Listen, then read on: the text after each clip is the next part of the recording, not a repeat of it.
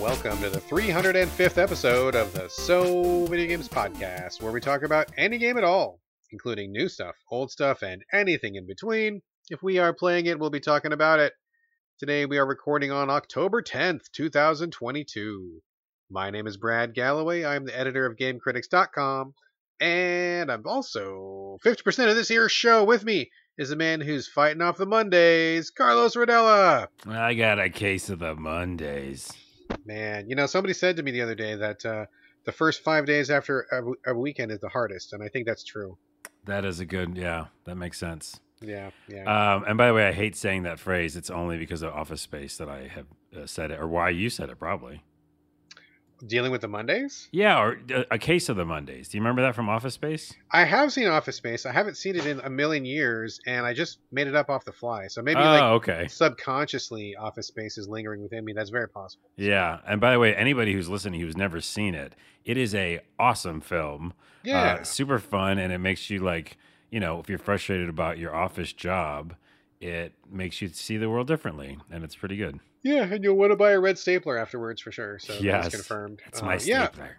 I didn't intentionally bring it up because of Office Space. I just brought it up because we don't usually record on Monday. We were supposed to do yesterday. Oh, that's right. Life happened, and so now it's actually Monday, so we're recording a day later. So I just figured that was my riff for today, because I'm always scrambling at the last minute to come up with something new. It's always my personal challenge to be like, what am I going to say this week? I don't know. I know, and I love that you do it each time. And it's like literally in the moment. Like sometimes you might scribble something down before, but most of the time it's like right then. And I'm sure I've mentioned this before, but this whole bit that I do is actually a callback and a bit of homage to the now defunct Game Bar podcast, Gaymebar. I loved that podcast. One of my all-time favorite podcasts. I became good friends with everybody on that podcast. And in fact, one of the people who was on that podcast lives like 5 minutes down the road from me. They ended up moving really close.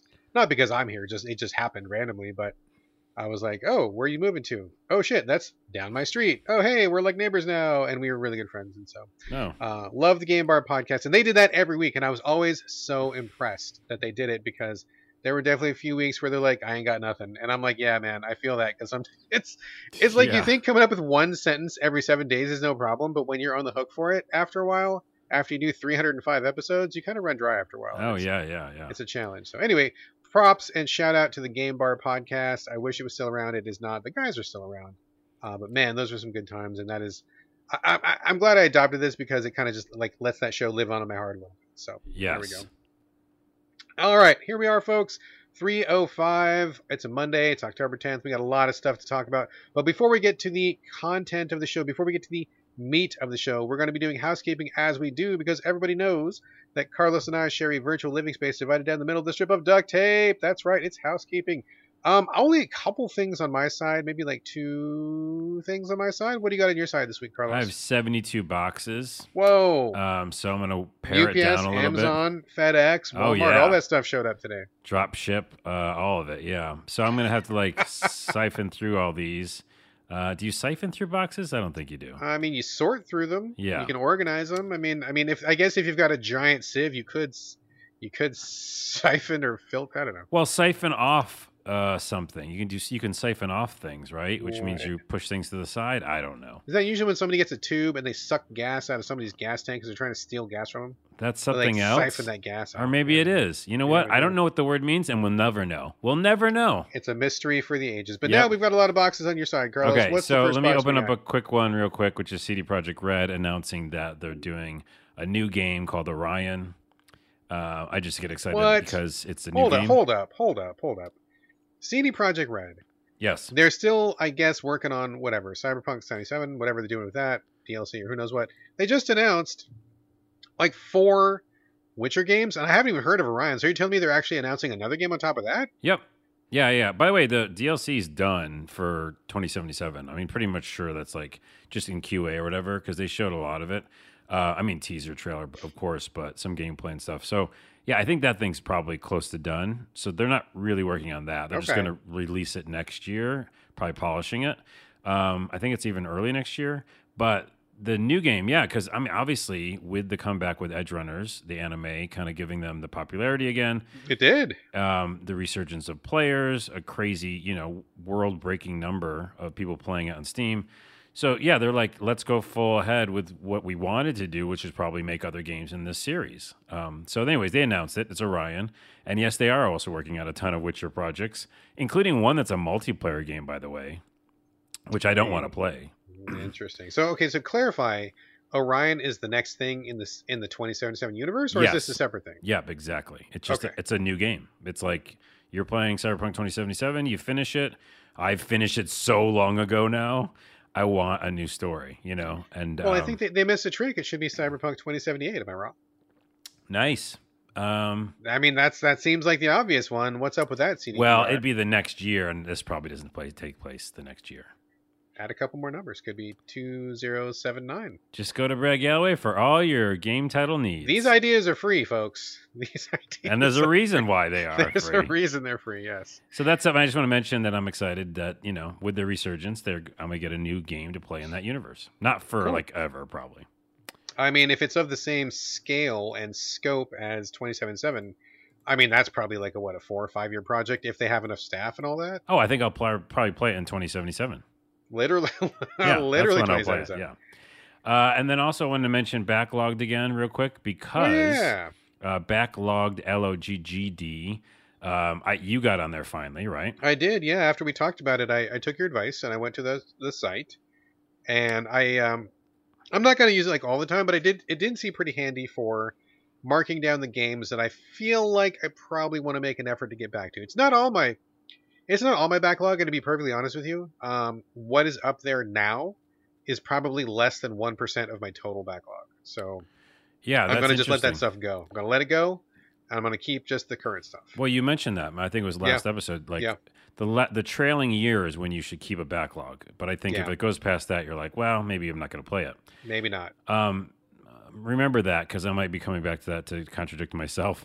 Oh, no. Okay. First off, I've been loving the app and the website. I'm mainly using it on the PC. Okay. Because it lets you track your games you've played and completed. And I've always wanted one place for all of that. So I don't know what kind of magic they're doing over there, but they have every game, including like every edition of every game. That website is bonkers, dude. Like, it's pretty next level slick. I really do appreciate it. Yeah, the website itself, I highly recommend, like you were saying, some of the stuff and the features aren't on the app, like the mobile app. So go to the website. I think that's the best version. Website is great, yeah. So anyways, I'm going through there, and I kind of just like went by, release date and just looked at all the games and added pretty much the 200 that you said you and I both had played, from this year. Yeah. So those were added. Then I just clicked on PS4. Like it sorts by console and stuff, right? And it's got the entire, basically the entire library, right? Yeah. So I went to PS4 and I went to the beginning, like the launch titles. You know what I mean? God, what year was that even? I don't even know what year that was. 2000 something. And then I actually just kept going, and it is so addictive. And so I'm up to 500 games I've played so far. Total, and that's just 300 from the PS4 era, and I'm not done going through all the PS4 era. So my goal is now to have Backlog be the place where I have said all the games I've ever played. And again, they do the distinction between completed or played. Right, they do, yes. Which is really nice to have. And so, yeah, I'm also using it for the backlog part of it. But for me, the addiction, and I want to do it right now while we're talking, is to just go back and keep going through pages and seeing what I played. Now, I bring it up because not only do I think that's really cool, but it also shows you games you missed. So in what sense? Because you're scanning the library, you're like, oh, I forgot about this one. Yeah, or like I started this one and never finished it. Gotcha. So I've been throwing a couple on my backlog from ancient times because they are games I wanted to finish. Here's one, by the way. Demon's Age. Do you remember that game? Demon's Age? That's not ringing a bell. It's like a Baldur's Gate game, and I was like, oh my goodness, why did I not start that? And then there's Alaloth, which is also like a Baldur's Gate game. That's not a word. It is. Alalolth. And then I saw Echo, and that's funny because you were talking about Echo on Twitter. Echo, yeah, I was. I was just talking about that, ironically. So anyways, I like it also because as you're going through to say, hey, these are the games I played. Hey, these are the ones I missed. Right. So anyways, I love the thing. Check it out. Backlogged, LOGGD. And when did PS4 games start? 2013. That's when I started going through the list. Interesting. So I've kind of taken a different tack. I think backlogged is awesome. I think I'm going to use it just for my current backlog, and that seems to be pretty easy, and I can kind of maintain that no problem. But what I've done before, I don't know if I've mentioned this before, but I do keep a running list of every game I've ever finished. Oh, you do? And that goes back like through all of history, like since I was a kid. So I keep a really long list of games that I finished. I don't keep track of stuff that I started but didn't finish because that would be too long of a list. It would just be like infinite list. But I think I'm going to maintain the what have I finished list. I can go back to any system, any point in time, and I can see what I've done. Although, yeah, it would take too long to enter that. Do you know what the number is? I stopped counting a while ago. It was like well over 1,000 games last time I checked. Yeah, so. but I'm like I want and I need to know what the number is of how many games I've played and how many games I've completed. And well, maybe I'll just do the completed. That might be okay. I can run through them pretty quickly, maybe. But yeah, maybe. But yeah. Anyway. So I think I'm just gonna use it for recents. Like I said, I'm my new revised backlog. I'm gonna let the old backlog go. Maybe I'll put in the games completed. It's kind of good for a laugh because you can see what you've done. But if I ever tried to write down the games that I played and did not finish, it would be every game out there. So it's too long. Well, that's the thing is like I'm just doing it because I'm going through the pages, and why not? Yeah. Click. But like, what's the likelihood that you will go back and finish whatever Alaloth? Well, that doesn't matter. No, that doesn't matter. The point is, if it's okay, so Alaloth and the other one, I forgot what it's called already, Demon something, like those I actually put them on backlog, and if you go to my page, you can see that. But other ones, I just click played, and I'll never go back to them. Oh, gotcha. Just saying you spent time with it. I spent time with it, and I want to like mark that down, right? Gotcha. So if someone goes like, "Hey, what'd you think of blah blah blah?" I'm like, "Oh, I did play that," and here's my thoughts on it. Gotcha. So that's all. I'm just kind of doing it for like historic that makes value. Sense. My only concern is what happens if backlog goes away. I don't know how successful they are. I mean, I guess they're probably pretty successful. I've heard people mention them. The website seems like it's pretty fucking flash, so they probably got money to keep it running. But yeah, that would always be my concern of like, oh, what if I spend all this time and what if backlogged is my only source for this info and it goes away? Then I don't have any more record of it. I know. I'm kind of worried about that. But that's always like true of everything, right? Yeah, the internet like owning all of our stuff. So yeah. Anywho, okay, so check that out. And then one more box, and then I'll hand it over to you for a second. Okay. Today is Indigenous Peoples Day. Yes. October 10th. Yes. And is important to me, being part native, as well as I'm using that as a segue into a game I found out about called Project Gray, Gray. Have you heard of this? It. No, I have not. So it's one person who made a game that's about a Native American fighting aliens. Okay. And so I'm already in, yeah, right, which is the original Prey, not the Prey you younger kids know about, but the original Prey. The Prey before the Prey. And so, yeah, I just wanted to give a shout out to their game because they're looking for help, I think, to finish it. So the demo that's out there right now, if you just go to YouTube, type in Project Gray, you'll see the trailer. It wants to be an ambitious open world like action RPG adventure. So I just think that they need help finishing it. You know what I just realized? Yeah, go help those people. That sounds amazing. I would love to get that off the ground. But you know what I just realized as you're talking, Carlos? Yes. The original Prey. That is about a Native American. I think his name was Tommy, if I remember correctly. Yes, I think so. Fighting aliens in space, right? Yep. And then time passes. We get the new Prey, which has literally nothing whatsoever to do with the old Prey. And that's about like... I don't know what it was like, shooting the goo gun or whatever in space. Yeah, like it's like doppelgangers and stuff. And yeah. Okay, so whatever. That had nothing to do with it. And then we get another Prey, but this time it's a feature film going back to Native Americans fighting aliens. Yep. So that means the next time we're going to get a movie that's about the goo gun. We're on a cycle. Oh, we're on a cycle. Well, before we leave it, and that is interesting, historical Gray. Gray, I'm looking at the game. Historical Prey. Prey, Gray. Wait, there's another connection. What's happening? Something's going on here. There's wheels within wheels. Oh my goodness! Everything's just the Matrix, and I'll get to that later in this episode. It's a one-man development studio in South Korea, and the Project Gray. The game is currently being described. South Korean dude is doing the Native American game? South Korean dude is doing the Native American game. Oh, so that is an issue, maybe. I'm a little mildly. I don't know if concerned is the right word, but I guess I have questions. I have questions as well. It's a Korean studio. But I also want this game to be made, and however you get made as a Native American fighting aliens, I want it. So I don't know. It opens up a bigger discussion, but I'm still gonna promote it because I want it to happen. That's like totally like a monkey's paw wish you just made, dude. Did Whatever it takes to get this made, and then it's gonna come out and it's gonna be something that's really like culturally inappropriate and kind of embarrassing or something, Like, what if it's terrible? Man. What if it's like really like embarrassing to indigenous people? Or he or she brings in a bunch of Native American developers. That would be great. So how about that? That's how I'll make this segment okay. There you go. That's what I want to happen, and I'm putting that out into the universe. Moving on. Every Native American developer, please get in touch with this guy in South Korea and make this happen. Well, okay. Now I'll talk about it for a second. Where the hell is the Native American developer, game developer, anything? Right? Where's I don't know, man. I have no idea. Let's make a collective. I'm going to do it. By the way, you better start it yourself. You know what? I'm going to do it because I'm not telling anybody until just now. But I'm starting a company. And you helped me start it, by the way. I did. So we'll talk about it later. But in this company, I think I'm going to try to figure out a way to bring some Native American game developers together. I think you should. That would be a great idea. Oh, that's exciting. Well, see, it's good I brought it up. And thank you to that person in South Korea for getting us kicked off. Yes, thank you. Okay, well, open some boxes because I'm going to take a just break. A couple. Nothing huge. I want to circle back. I think it was last episode we talked about the game Chaos Head Noah, which...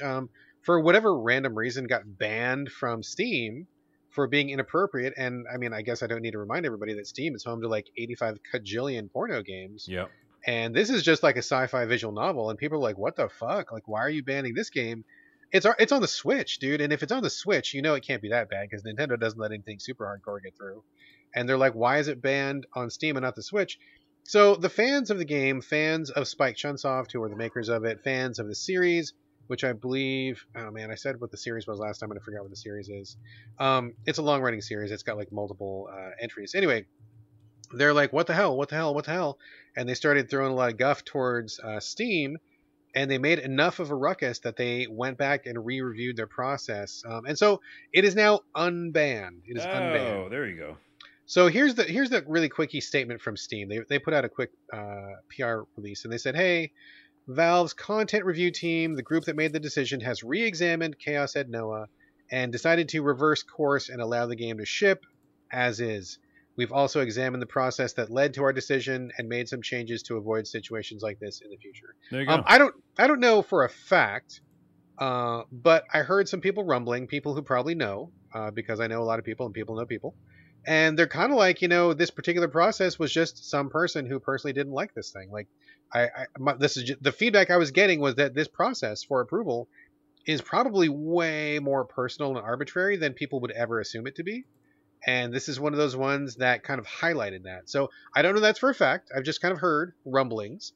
But considering the stink this made, I think that maybe Steam, or they should, go back and really kind of make this more official, maybe get some better criteria, really kind of like look at what they're doing, because this was a real big fuck up. I mean, it was just a real strange out of nowhere thing they did, and I'm sure embarrassing for people all the way up the chain. Yeah. Well, they fixed it. That's one part of it. Yeah, they did. But but thank you to the fans, right? I mean, if it wasn't for the fans of Spike Chunsoft and of the series, it would have stayed banned forever. And people, I mean, you could play it on Switch, you could play it in, I'm sure you could probably play it somewhere else, but just really dumb that they did this. So yeah. The only other box I have for housekeeping, I just wanted to put a bow on the GoFundMe. Like, we're not going to ask for any more money. We're going to probably close it down pretty soon. So this is not a pitch. I just wanted to circle back and say thank you to everybody who donated. We did not meet our goal, which was a bummer, but we did get enough money for the new microphone.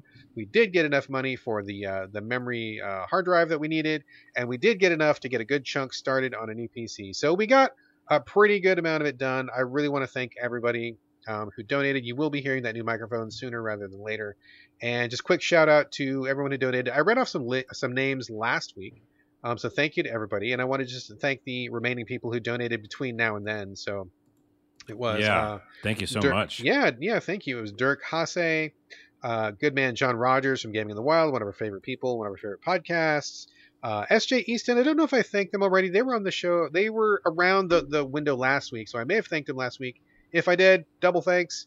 And we had a number of anonymous people right at the end. So, I wish I could thank you personally, but in any case, thank you for your donations. A lot of really generous folks out there, which was awesome. So thank you to all the anonymous folks. And thank you to everyone. We're going to wrap it up, and we're going to be getting that new mic and the new hard drive. And new PC sooner rather than later, hopefully. But yeah, thanks to everybody. It was awesome, and we really appreciate, if I could say it, Or you we could just really say appreciate. That's we like slang. appreciate we appreciate every single dollar. We do, everybody, we appreciate. yeah. Okay, We appreciate. we We do. appreciate. Yes. All right. So that's all I got. What else you got? And you'll hear that microphone sooner than later, like you said. Very 'cause soon. I'm that's- going to probably order it this afternoon. Throw it up there on the Amazons. Get it. So I got 3 little boxes. One's a bigger box, but I'll just kind of go through it quickly. Obviously, the Super Mario Brothers trailer dropped. Oh yeah, we watched that. We Yep. did. We did. And in general, before it gets to Mario's voice and Chris Pratt, which everybody has problems with, or lots of people do, it looked fun. I was like, oh my goodness, it looks super cool. Like the graphics look amazing. Keegan, I think it was Toad, and didn't sound like Keegan. He just sounded like, a weird little Yeah, they're doing character. voice modulation on a lot of the voices, which is strange because they're hiring big name stars, but then they're modulating the voices to make them sound different. Although Bowser sounded like Jack Black still. It was a little modulated, but definitely recognizable. For Yeah, sure. and I do like that pairing. I think it works really well. Weirdly enough, I don't have a problem with that one. And so then obviously everybody's waiting for Chris Pratt to say something. They're very wise in the trailer where he doesn't say much. Yeah. So it's a very quick line, and maybe he doesn't speak a lot in the film, but he probably does speak more. So he's got like a light kind of Italian New Yorker accent, kind of. You can kind of tell. Some people are losing their shit. Some people like it. I don't know.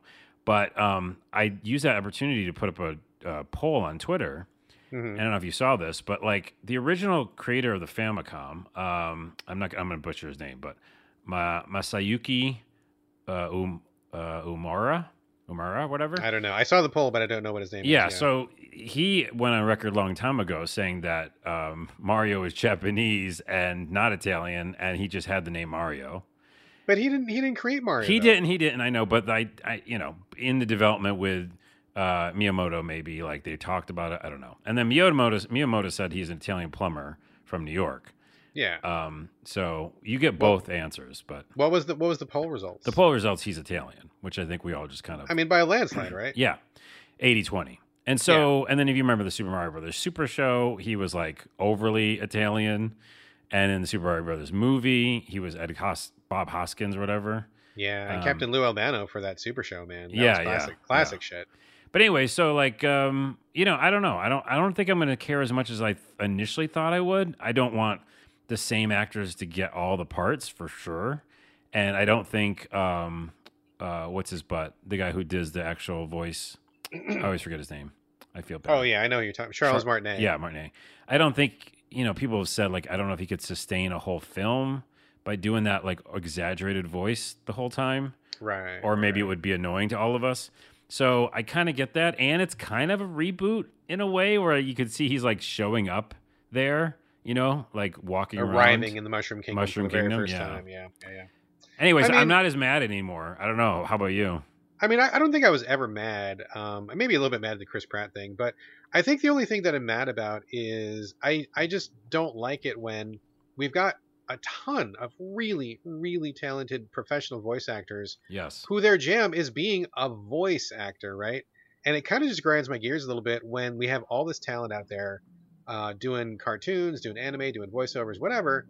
And then here come these Hollywood dudes who I guess have nothing else to do, and they just show up as kind of being themselves or doing a riff off of themselves. They're not voice actors; they're just actors, which is a totally different skill. Yep. And I kind of get pissed when everybody in Hollywood who's a voice actor gets kicked to the curb. I mean, they're going to be Mushroom number 4, and they're going to be Koopa number 7, when they should be the stars. Get people who do this for a living.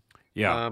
So that's kind of a bummer to me. That's really the only thing I'm mad about. But other than that issue, which is not going to be solved by me, it's fine. I mean, if you like the idea of the Sonic movie existing, then you probably will like the same thing here. I mean, Sonic proved there was a huge market for this. Kids came out by the millions to see it. It made a ton of bank. Of course, Nintendo wants some of that money, and it seems like the CG technology is there. They can do a much better stab at it this time. So I'm not mad. It seems fun. It seems cool. So we'll definitely go see it. My son, 13, he was on fire. He's oh, let's go watch this now. And he was ready. So yeah, and I would agree with you on the voice acting, because again, that's just in general, voice actors don't get the credit or the recognition, and it's ridiculous. And exactly. And so I'm with you on there. But at the same time, I think it opens up a franchise for them. where they're like, okay, what movie do you want to do next now in this universe? I mean, think about it. It's crazy. Also, someone on Twitter said he sounded like Linda from Bob's Burgers. If you go back and listen, it sounds just like her, which is hilarious. Interesting. Okay, we'll leave that alone. And then the other thing I just want to mention real quickly is I created the tower in Saints Row. Oh, I was going to ask you if you ever finished your tower, your little clicker tower that you were playing idly or whatever. Yes, $8 million it cost me. And when you play that game, you earn money per hour based on how much territory you own, and kind of control. It was like a virtual cash app thing. You said people are sending you cash. Yeah, well, the districts are because I own them, and the gangs and stuff. And so I was making at my highest, I was making almost $2 million an hour. Wow.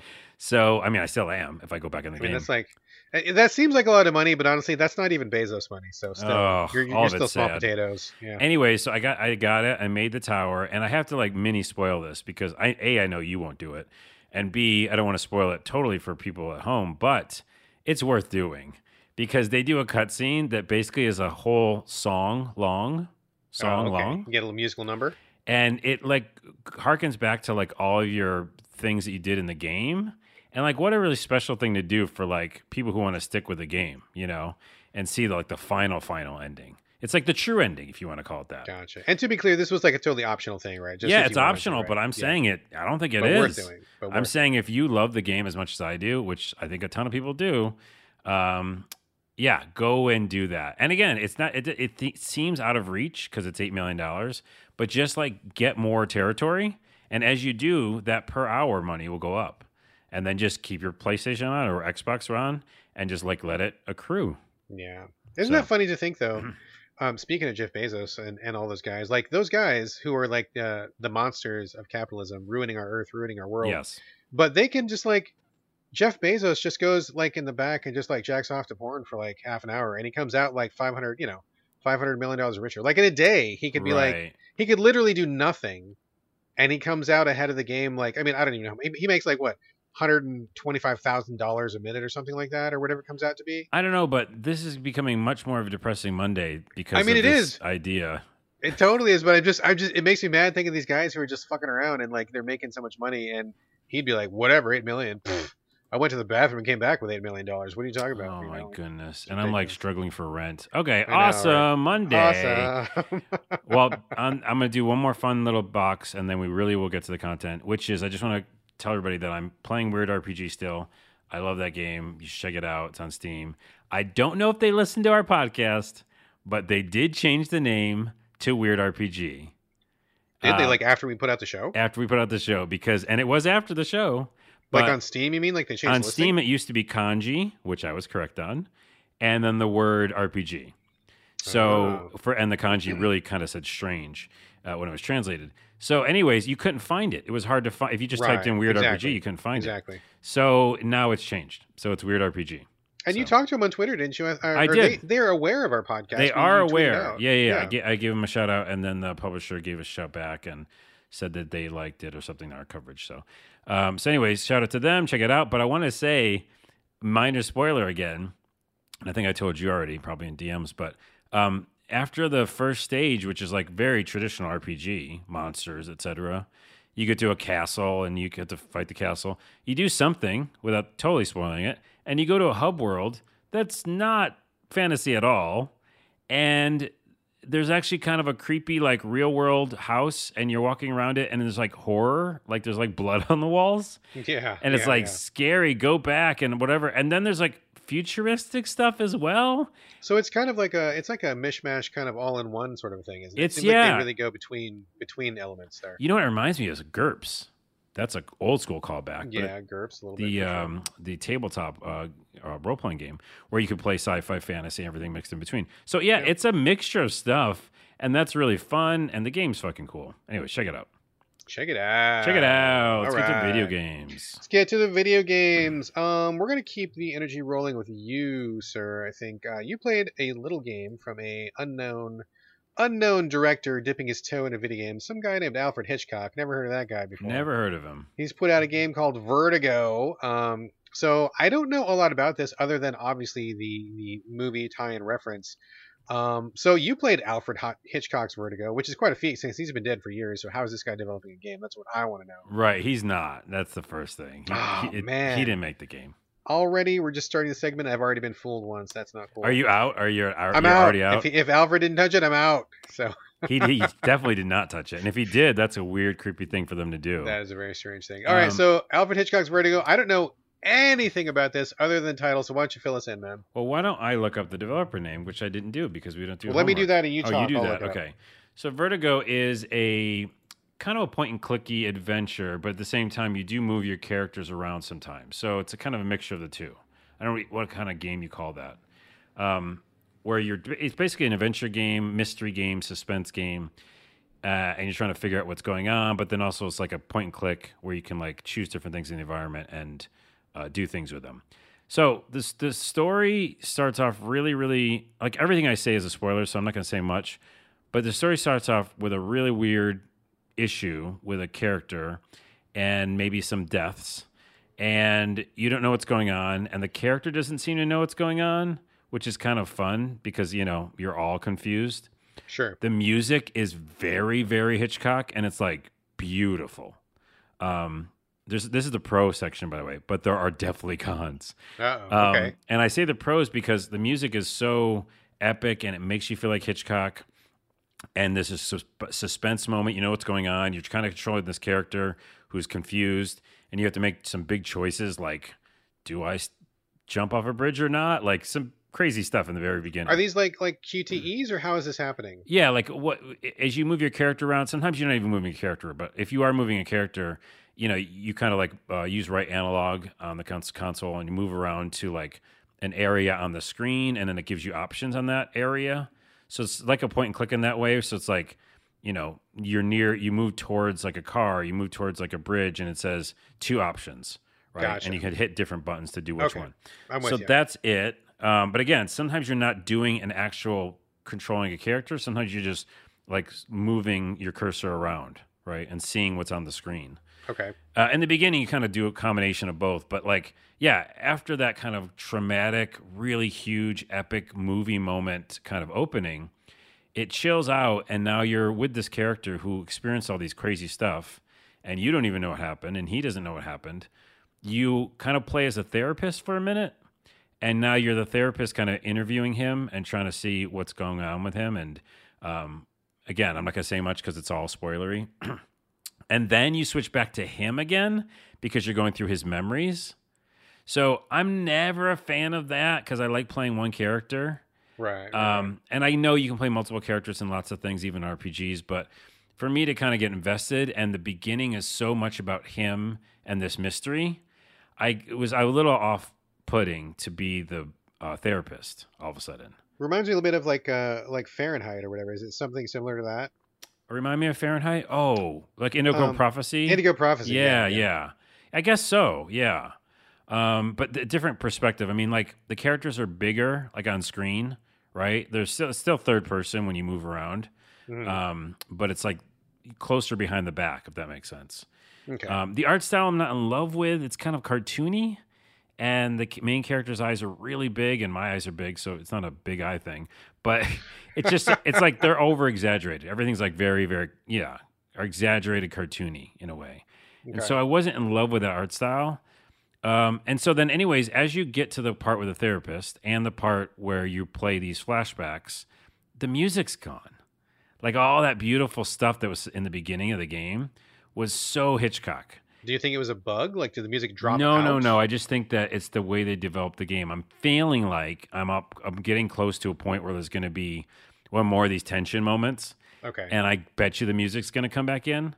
But it's almost like they cooked me so well in that beginning. And that's the pro.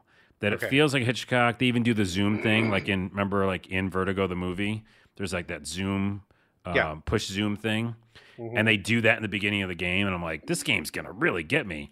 But then I'm doing a lot of these flashbacks and a lot of these slower prodding things, and there's no music, and it also feels a little boring. So I'm conflicted. I'm going to keep playing because I feel like if they can do more of those moments in the beginning, it's going to be awesome because it really did feel like Hitchcock in the beginning. I think I was like amazed they pulled it off in a game. And then now it just feels slow. Like here's an example. I'm in a flashback, and I've got to like write because he's a writer. The main character's a writer, and you have to feed your cat, and the cat's crying. So you go down to feed the cat, and every action takes a little too long. Like there's a pause before I can even have an option of feed the cat or not, and then when you do select it, there's another pause. You know what I mean? Like before he like actually feeds the cat. Just like a second or two? Or? Yeah, just a second or two too long. And so everything just seems like it takes super long to do. And then you meet another character who shows up at your house, and it's kind of weird, and it doesn't feel believable. And well, it's a miniature spoiler, but you like let this woman stay in your house for a little while. Is that the unbelievable part? Yeah, I kind of. There'd be a lady staying at your house? She's a stranger. Not in general. Okay, I've had one lady stay at my house once. I know what it's about. All right. Sorry. That seemed like we just played Pinochle, and then she left. But is that what the kids call it these days? No, yeah, we played the card game Pinochle. Sure. You're trying to make some story up that didn't happen, but no, I like man, it. I'm just. I should say yes, and maybe it yes, and did happen. Go with it. Wait, let me do a flashback like him. Maybe it did happen. Maybe it did happen. But so the main game, what you're doing is you're playing these flashbacks, a lot of it, right? You know what I mean? Yes. And then you kind of jump back to the therapist. I don't know how it's going to racket itself up. I'm sure it will. And I would like to play more real time of like what's in the present day. So I'm hoping it jumps back to that more. But in general, I think that I'm kind of 50-50 on it because the intro is very good. I mean, like 8 or 9 out of 10. Like, so cool. I'm like, whoa, what's happening? Why is that person dead? Am I going to jump off a bridge? Why is Hitchcock music so good right now? They did the zoom thing, you know? And then now it's slow. Gotcha. Now I'm going through flashbacks, and I'm a therapist, and I'm also him. So I'm confused on it. Okay. Is that what you thought it would be when me saying it? No, I mean, I honestly had no idea what really to expect. I mean, I know the movie, and I was like, well, how are you going to make a game out of that whole movie? I mean, it's not even close. It's not even close. Yeah. So. It's its own little mystery that has a really good hook, and then I don't know about the middle, and we'll see if they could stick the landing. But I think it's worth checking out because if you like mystery and like adventure games, then that's definitely what this is. So I guess just one clarifying question before we move on here. So I guess I'm a little bit hazy. If this is not a video game remake of the movie Vertigo, and Alfred Hitchcock is dead long time ago, that happened, why are they calling it Alfred Hitchcock's Vertigo? Like, how are they laying claim to that name, or what is the connection? I don't know how I would know that. I don't know because I know that the music might even be the same. I mean, the music felt so compelling. Yeah. Again, we don't do homework, so we don't even know if it's the same. It probably is, maybe. But I think it's just that general sense of like, I don't know what happened. I'm confused. The audience is confused, just like in the movie, right? You're like, wait, is that the same girl? You know? And so the very beginning of the game feels like that kind of setup. You're like, I think I know who the main character is, but is that person that person? You know, at some point he says like his daughter died, and they're like, you don't have a daughter, you know? And it's like, dun, dun, dun. So I think it's a lot of that, maybe. So maybe like, I mean, that's kind of a weird connection. I mean, I totally get what you're saying, but if the developers are calling it Alfred Hitchcock's Vertigo because of a sense of confusion and suspense, I mean, that's like, I don't know that Hitchcock really patented confusion and suspense. Like, that seems like a weird thing. I wonder if there's more to it than that, but there probably is, and I should probably look it up. Wait, hold on. I just go to Wikipedia. That's fine. By the way, it's made by a Spanish studio, by the way, called Pendulo Studios. Pendulo, yeah, I had that here, and it's put out by Microids, and they do stuff like this. So yeah, loosely based on the film Vertigo. Loosely is definitely right. I mean, what you said doesn't sound anything like the movie. So no, I think for me again, it's just like some of the camera work, the music, and the mystery feeling, and not knowing what's going on. Like that. I mean, again, in the very beginning, they nailed it. So I think it's definitely worth it, just at least a check out, if anything. All right, there we go. That is Alfred Hitchcock's Vertigo, and you're playing it on what, PC, PS5? PS4, PS5, and I think I'm going to keep playing because I want to see if it does another moment like that. All right, fair enough. Let me talk for a minute about Serial Cleaners. This is a game that just came out maybe a couple weeks ago. Playing it on Xbox, and this is the sequel to a game called Serial Cleaner. Is it? I Uh, didn't know it was a sequel. yeah, I had heard of Serial Cleaner. I didn't. I guess I just didn't realize that it already had a sequel. I thought that maybe this was a remake of some sort, but no, it is actually a full-on sequel. Hmm. One of our newer writers at the site is covering it. The review hasn't gone up yet. It's going to go up this week, and I put some time into it as well. It is a, how do I even describe it? It's a third-person game. It's not quite top-down, but it's almost kind of a top-down game. And you play a series of 4 cleaners, meaning that you are a professional person who goes to remove evidence, hide bodies, and wash away blood from murder scenes. So anytime a criminal goes and does something, you get hired to go and clean up that scene. So I wasn't. Sounds like a shitty job. I mean, if you get paid well enough, it's probably better than some jobs I've had. I'll tell you that much. Mm-hmm.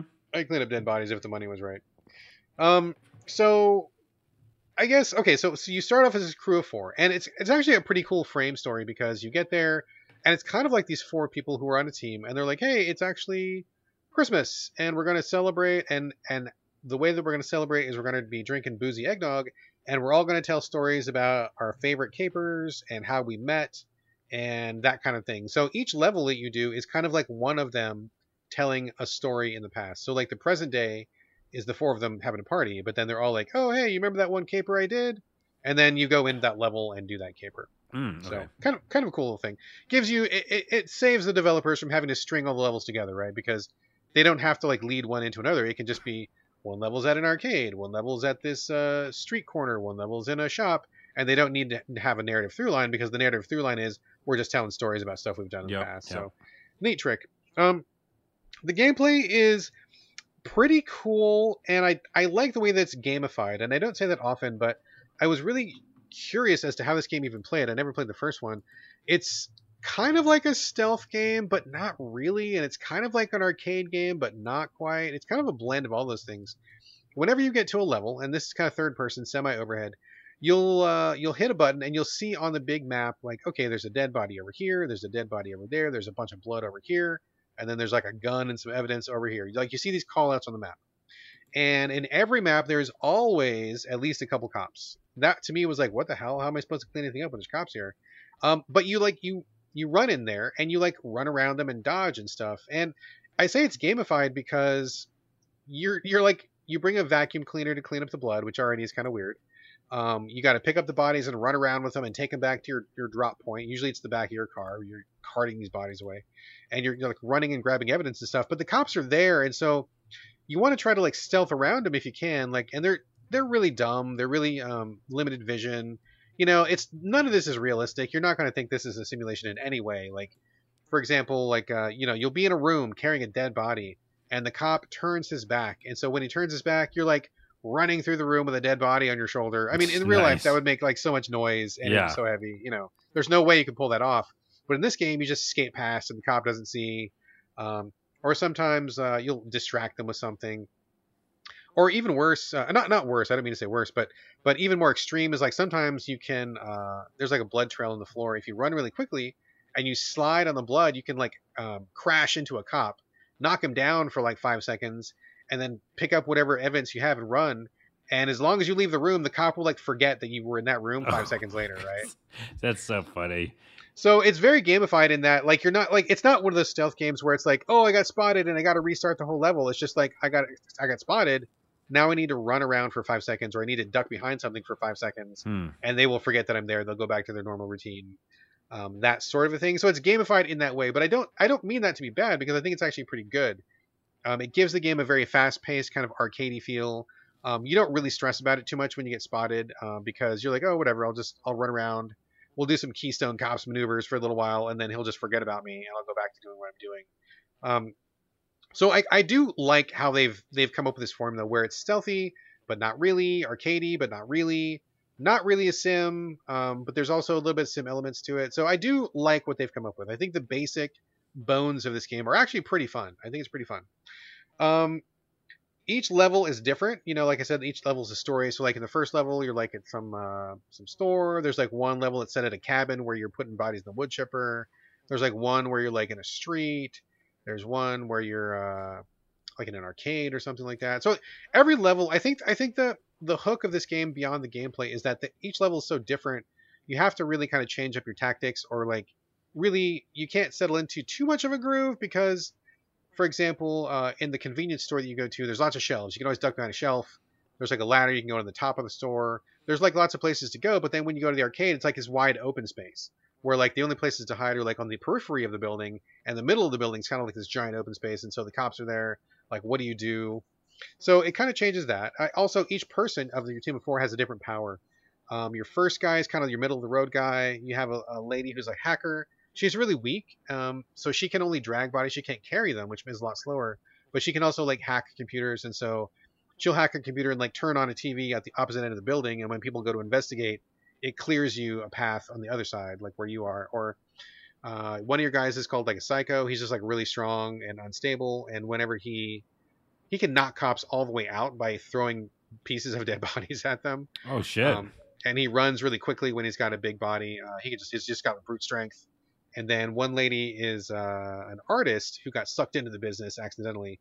She can spray paint like stuff to like distract cops. Like they'll walk through and they'll say, "Hey, somebody wrote fuck the police on the wall, and what's this about?" And they'll be distracted for a little bit. She's also like acrobatic a little bit, so she can climb up walls and hop fences that other people can't.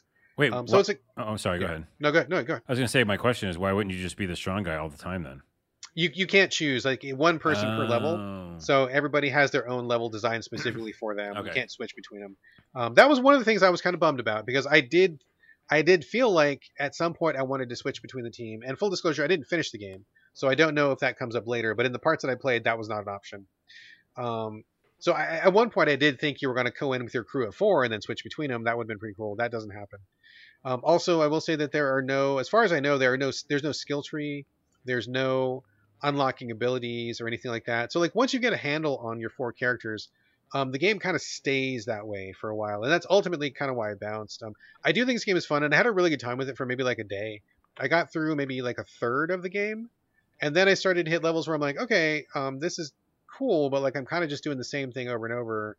Levels are different, but it's not really changing, right? Like it's just you're doing the same abilities, same powers, same kind of formula.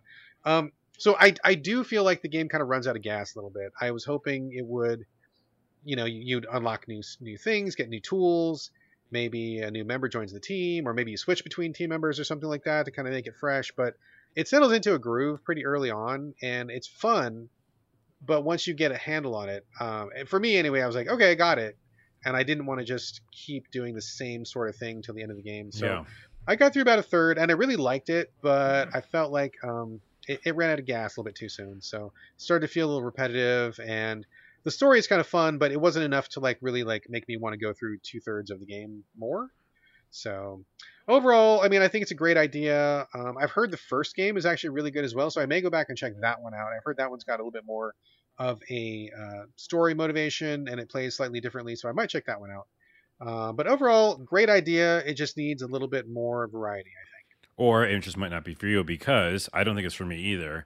What it sounds like is a video game, like a arcadey video game. You know what I mean? Yeah, it kind of is. So maybe if I mean, there's no scoreboard or anything like that, so there's no leaderboards. But right, but a lot of what you're saying is like you're not picking the options. The story's not really bringing you along. It seems like stages. There's no real downside of getting caught, so you just kind of do it again. That sounds like when I say video game, like, old school gamey kind of thing. Yeah, kind of just like an action sort of a base. It does have that feel a little bit at times. So maybe if people like what I'm hearing, definitely check it out. I don't think it's a bad game at all. I just need a little bit more variety for me, but I'm sure that other people will find some value. I found value too. So anyway, that is Serial Cleaners. There you go. Let's bounce over to you and talk about Moonscars. This is some kind of a 2D Souls-like or something like that? Yeah. So many times in this show, you'll be like, is this a... and then you'll say exactly what it is. And I'll be like, yeah, that's it. Yeah, we're done.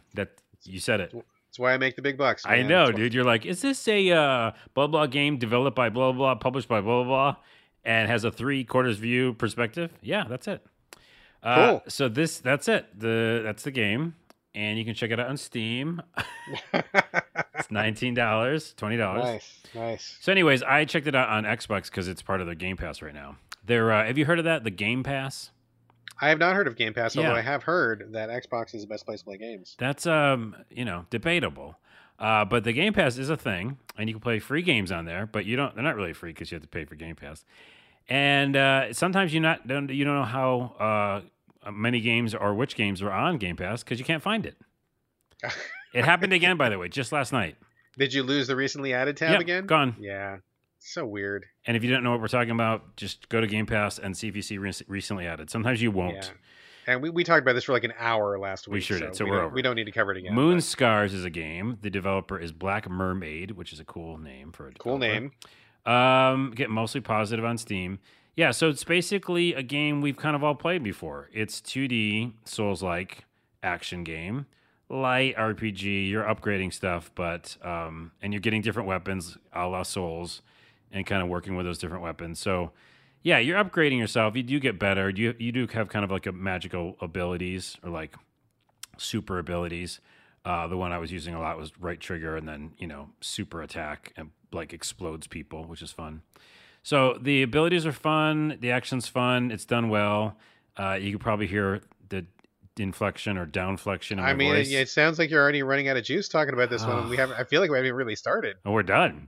And we're done. We were done in the beginning, but so I like the art style. Some pros. I like the art style, which is you've seen it in Sanctuary, I believe.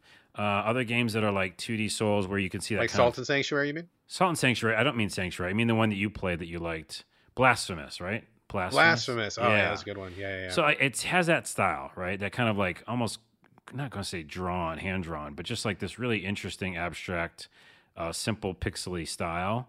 And, Metroidvania kind of gameplay in that way where the stages are 2D and you kind of backtrack or whatever. You have a hub world. So that's, kind of Souls-like in a way too. Area where you can upgrade yourself and also heal.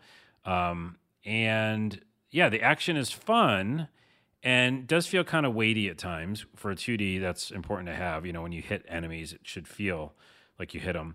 But the biggest problem is similar to a lot of Souls games is that I feel like I was getting better and better, upgrading my character, feeling pretty badass. And then you get to those stages where it doesn't matter how strong the enemy is. If they overwhelm you, you're in trouble. And it's like, what did we call it before? When you have the magical armor, what do we call it? Oh, the super armor? Super armor, basically where you like cannot stop the enemies? You can't, the enemies don't get staggered. They don't get staggered, yes. Yeah, yes. So it's weird because it's like I'm on like a, Mario 2D style screen, and I'm going left to right, and the first, monster I meet, I hit him, and it seems like he was going to get hit by me no matter what, right? Like my weapon was so strong, I hit him, he staggered, and he fell back, and he died. But then the next guy I hit, nothing happens to him, right? They hit me twice, and then I hit them. I think that's wrong. Yeah. You know what I mean? Or I hit them, and then nothing really happens where they can still get the hit in. They get 2 hits in me, and then because there's 3 of them around me, I'm fucked. And so like you get stun locked or just bounce between them. Yeah, I'm getting like needlessly hurt because I know what my character, and there's a pretty good tutorial, by the way. I know what my character can do by like, pretty far into the game. I felt pretty good, and then I would just get to a simple stage and get housed. And I don't know who that's for anymore. Maybe in this post Elden Ring era, we can reevaluate like the stun lock super armor thing. Because, yeah, I'm still saying you can have strong enemies. But you know what? I don't even think I felt that as much in Elden Ring than I did in, like, Demon Souls. Yeah. Because I feel like it kind of got... Like, I feel like the weapons and the magic I had in Elden Ring, I knew what I could do with them. And I wasn't surprised a ton about super armor type stuff, where, like, I hit someone and they didn't get hurt in some way. So, right. Anywho, I think that's the only thing that's taken me out of it. I still want to keep playing because the art style is really cool, and I really like the atmosphere of the game. And by the way, the colors are only black, white, gray, and red. So like that's the only colors in the game. Okay. So it's got that kind of dreary look to it, but it's beautiful and weird, and does introduce like different abilities I would never think of, different monsters that I would think of, and I just really like the feel of the game. So there's something really cool there. I didn't die a ton either, even though I just complained about super armor. I don't know if I'm getting better at Souls-like games, but I like the dodge they have. Dodge rolls are important. Very important. More important than you know. That's a foreshadowing to something I'll say later. Yeah, I like the game. That's all I'm going to say. The thing on Steam is mostly positive. That's mine. That's my review. Nice. Mostly positive. Your review is Steam says it's mostly positive. Well, and it's also my view. So let me ask you a question. Yeah. So what I'm hearing from you is 2D Souls-like. It's got kind of a dark, limited monochromatic palette, but I'm not hearing anything that makes it stand out. Like I'm not hearing a hook. Like there's no gimmick or some unique twist that Moonscars does that nobody else does. Is there anything like that? Because it sounds just like, I mean, not to be dismissive or anything, but like what you've said could apply to like any one of a dozen different games. Okay, I know the difference that I didn't mention, which is a little bit of the story, but it's kind of telling that I didn't talk about it because to your point, the story to me, I don't want to say throwaway, but it's definitely like not in the foreground, right? I feel like I understand the world a bit, and some of it's kind of a mystery, but I'm never thinking about that. I'm just thinking about like how can I get better? How can I get to the next area and jump up to this next section, So that's what the game feels like to me. But the unique selling point really is that I don't know if it's a spoiler. I think it's a selling point, not a spoiler. But basically you're not, at some point you die. And you kind of are a version of yourself, which I guess, does the kind of explanation why you can die and come back, which is kind of cute. Yeah. And the interesting point is that you actually kind of like are a vessel that you keep adding to. So again, it's a lot of these kind of descriptions on why you're playing this kind of a game where you can die a bunch and kind of keep upgrading yourself. But it is an interesting take on that, where like there's the home base shows this kind of like, I think like you're dead you, and like you can kind of see how you're like adding to your body in a way, making it stronger. And I think they're kind of clones essentially. Is what I'm saying. Gotcha. Okay. And all this is told very early in the game, but I think that's the unique part of it is that, you kind of position yourself that you're like, making yourself stronger as this other version of you. So it's kind of got this dreary sadness to it. But what am I doing all the time? I'm just kind of going left to right, fighting enemies. So for me, it's really just about the action and it's fun. That's a positive, actually. Yeah. But I'm not thinking a lot about the story bit. That's why I didn't even mention it. But gotcha. Again, love the look, and there's just really cool spikes and a lot of blood, and it just feels really fun to do. Cool. All right, that is Moonscars, and you said it's on Game Pass. Is that right? It was on Game Pass. Yeah, it's on Steam as well, $20, and there's a demo everywhere. I think there's demos, right? I shouldn't say that. There isn't a demo anymore on Steam, but you can play on a Game Pass. There you go. Best place to play games. No, maybe not. Let's see. Let me talk for a minute about Apico. Apico. This is an unusual one in concept. You are a person who, it's a 2D lo-fi graphics, very basic graphics, like the overhead map, pixel art, 2D. Your person is just like a little person, very simple. The trees are kind of like these green rectangles. Houses are just real basic. Like and I don't say this to be bad. It's just, it's obviously the aesthetic they're going for, like this kind of lo-fi aesthetic. So very basic stuff. You're a kid who shows up to inherit, I guess like a bee farm, I suppose. And so the whole game is about like beekeeping, but it's not just beekeeping. It's also kind of like a resource crafting game, a lot of crafting, more crafting than I was expecting. So you show up at this land, 2D land, pixely area. You start, collect rocks, collect trees, collect dirt, like collect whatever, and then you got to build like your crafting table, and you got to build like wood and plane out the wood, and then get some sticks and build some stuff. So like if you've played like any resource crafting game in the last 10 years, like that part is all just like very straightforward and just right there. I was a little surprised, honestly. I thought I didn't realize the game was going to invest so heavily in that aspect of things. I thought we were going to get to the hook of the game, which is beekeeping. That's the part that I was most interested in. So in addition to all of the tree punching and like wood building and stuff, you eventually see these beehives all over the place. And each beehive has an interior to it where it's like a little menu. There's like little slots to put in bees. There's like a little honeycomb thing in the middle. You can breed bees. There's a queen bee that's there. You can like manipulate those to do different things. There's different breeds of bees. Um, so it's that part I think is actually pretty deep. And once I kind of took the whole game in, the whole thing is pretty minutia based and pretty detail oriented. So if you're a person who really loves to like dig deep into collecting resources, managing things, and if you like the idea of getting a bunch of bees and breeding the bees to have maximum honey production, and I'm going to crossbreed this bee with this bee, and I'm going to get this thing, and then if you plant certain flowers around your beehive, that'll make them function differently. Like some flowers make them like produce honey faster, etc., etc. Like if tinkering with 85,000 switches like that sounds interesting to you, this game is probably your jam. I liked it, and I love the idea of beekeeping. As a matter of fact, my wife and I were actually kind of talking about doing it in real life. Just kind of generally, we're really deep in chickens right now, but we may end up expanding to bees. That's kind of why I was interested in it, and it's really really deep. It's a lot of detail, a lot of menus, a lot of stuff. But I will say the UI is really nice. I feel like the tutorial is extremely long, but it is really thorough. I felt like by the time I got done with the tutorial, I understood the systems really clearly. They did a good system with that, so I felt like it taught me the game no problem.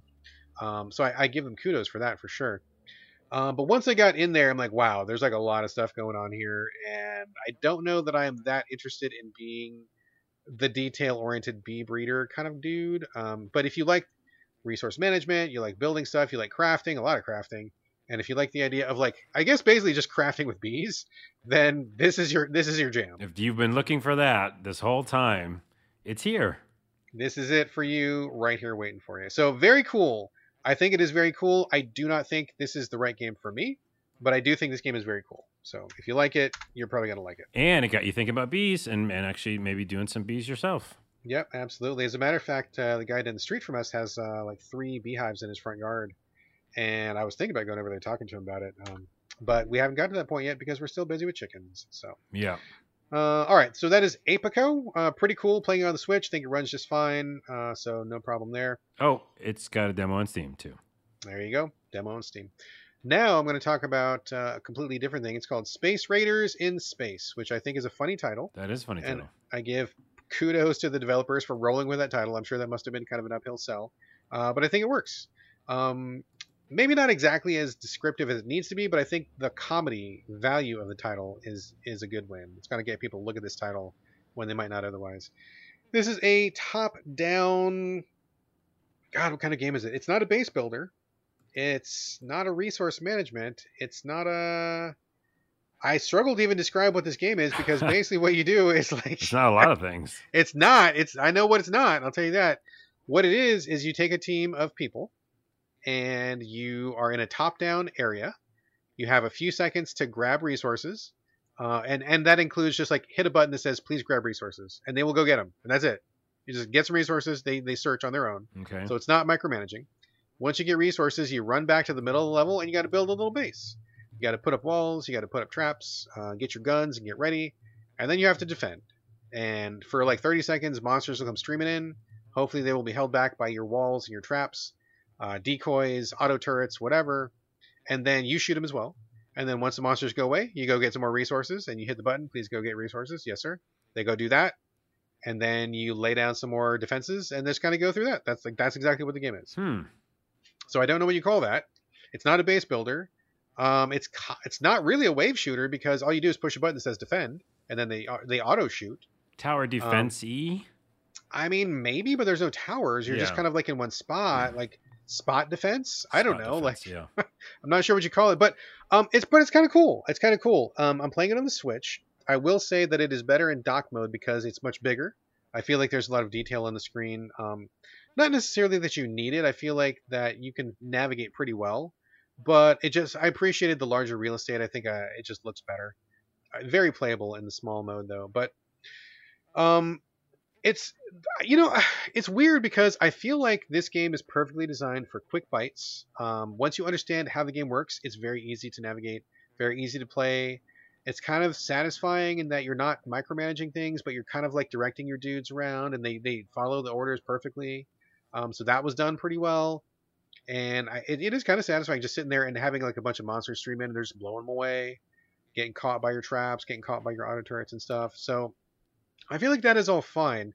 And each level is pretty short. I mean, I think the longest level that I've seen so far is maybe like 8 minutes or 10 minutes. Like we're not talking huge time investment here. So I feel like it's real poppy. Like it goes by really quickly.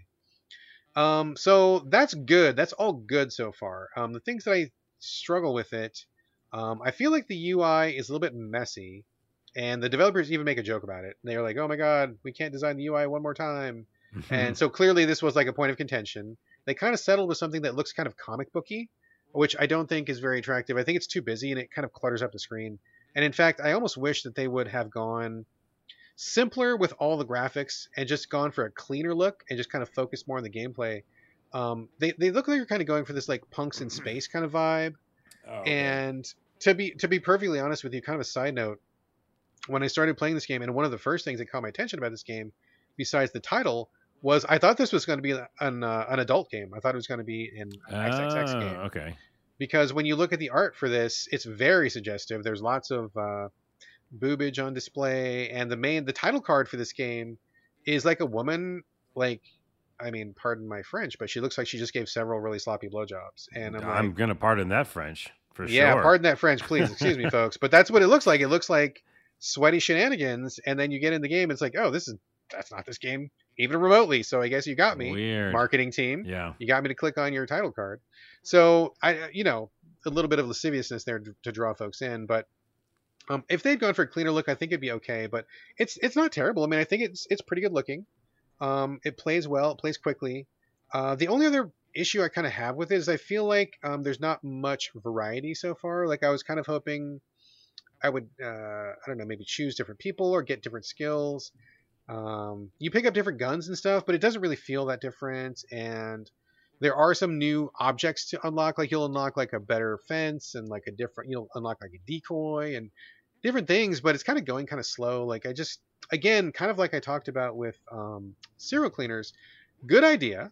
It plays pretty well, and I get it, and I think it works. I just kind of need a little bit more variety from it. Yeah. So I'm still chipping away. I do like maybe 1 or 2 levels a night, but I feel like I'm kind of doing the same thing over and over. Now, to be fair, that's the campaign mode that I'm playing. There's also some kind of an online or like there's an endless mode. So I don't know if their ultimate goal is to get you kind of do like score runs or something like that. Oh, okay. But I haven't gone into that mode. I just wanted to play the story mode so I could eventually roll credits if I wanted to stick with it. So I haven't explored the other options too much, but that's the story mode I'm talking about. And so far, I mean, it's pretty good.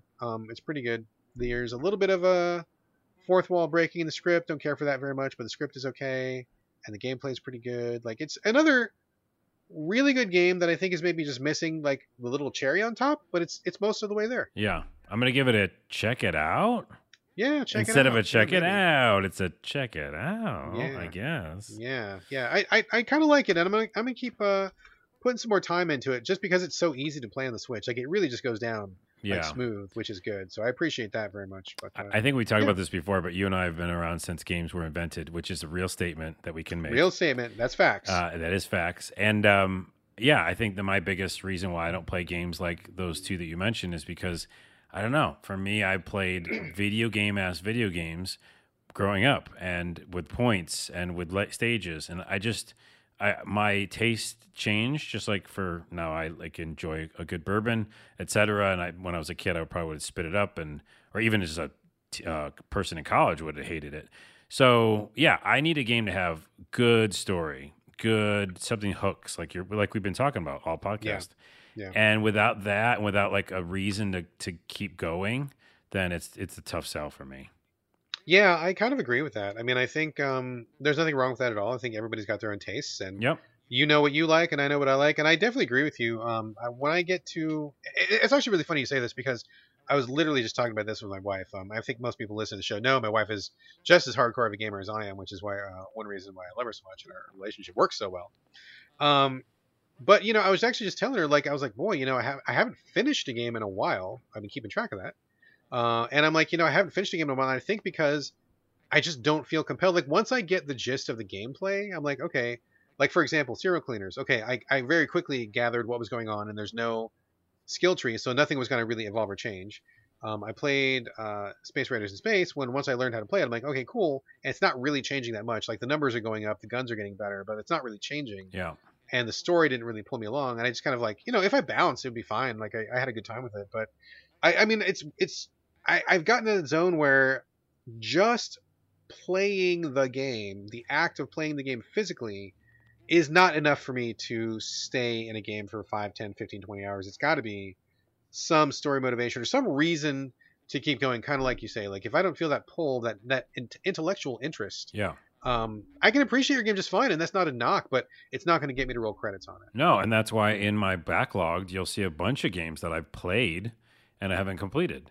And the ones, though, by the way, just recently I beat 2 games, right? Valkyrie Elysium and what did I beat before that? Oh, crap. What did I beat before that? Oh, Saints Row. Saints Row. So both those were pretty recent, right? And rolling credits on those things felt really good. Like you feel like you've fully seen the movie or something, right? Yeah. And I feel like we just watch a lot of shows when it comes to games. I mean, that's a metaphor. But yeah, but either way, sometimes that's just what you want, right? Like you just want to serial clean for a little while, just like you want to watch episode 2 of whatever. But man, oh man, those movies feel good to finish. Very true, very true. So I guess I'm kind of just floating along until I find the next thing that I really feel compelled to finish. So we'll see. Maybe it'll be that game that I'm going to try very soon, and we could talk about later. We shall see. All right, I'm going to throw it back to you. Yes. You brought to the show Secret RPG. You are a man of secrets, man of mystery. You have 2 secret games for this episode. What is the first secret game that I am hearing about for the first time just now? Oh, that is sure you are. I like doing that. Well, what's interesting, I just weirdly enough forgot to write the second one down. I'm writing it down on a piece of notepad. Behind the snes, people, I have no notes for the second game. None. High tech. None. High tech. The first game is just one of the RPGs I played in the Steam Next Fest, which I believe is over now, right? Yes? I don't know, man. I was drowning during that whole time. There's so many games that came out during there, tons of demos, but this is one that I was interested in because I played a game like this before. I'm going to forget its name, but it never came out, I think, which sucks, and I think I backed it too. But it's a more top-down than three-quarters view. You know what I mean? Like it's real close to three-quarters view of a little character, RPG character, but it's a little more top-down as well. And it's in the dark, and it's an RPG dungeon crawler. So you kind of just, it's a demo, so there's not a lot of story right now. But speaking of story, but the mechanics and the feel and the art design all looks really good. So I'm interested. What's it called? So it is called Spark in the Dark. Spark in the Dark. Okay. You can look it up and see that style I was talking about. Yeah, dungeon crawler. I don't want to say Souls-like, but it is difficult. And they really want you to be like resourceful and managing your time. It's a demo, so it's still being worked on. But I like the feel and the look of it. It reminds me of an old game I backed. It is basically about why they call it Spark in the Dark. Is you're a little RPG character. I played it on Steam with a controller, and it worked pretty well. You can kind of like right analog face things as well, and then move with your left stick. Attack, defend, dodge roll. Dodge roll's a little slow, but I like it. It's a little slow. It might be slow because they're trying to make it like Souls-like, and you can get hurt or something. But I did like how it maneuvered. And then the hook is that as you get hurt, you have to run back towards the lights. So there's lights all around, and there's darkness all around. And so around the light, you actually get healed. So that's the fun hook of the game. Interesting. Okay. And so most of the game is being creepy where you don't know where you're going. There's very few lights. It's dark. A spider comes out of nowhere. A skeleton comes out of nowhere. So there's the kind of jump scares. But then you dodge roll. You run to the lights if you're bleeding. And so I never died in the demo because I just really was smart about my resources. Blocked when I needed to. Ran away when I needed to. And so that's what maybe they're going for, which is kind of like explore this dungeon in the dark and then be really smart about it because you go around the corner and there's no light and you're going to die. So that's the thing I just want to bring to the show because I think it's cool. It's Stellar Fish as the developer, and the demo's up still right now on Steam. Right on. I'm looking at it on Google right now. The graphics look pretty kind of dark and kind of spooky a little bit. So and they're kind of, like really high def kind of in a way for 2D. Yeah, looks pretty cool. Yeah. So I would play this. This seems like kind of my jam. Yeah, I think it would be too. So I'm interested in that story, going back to that, and how they actually work on it. So hopefully there'll be something there.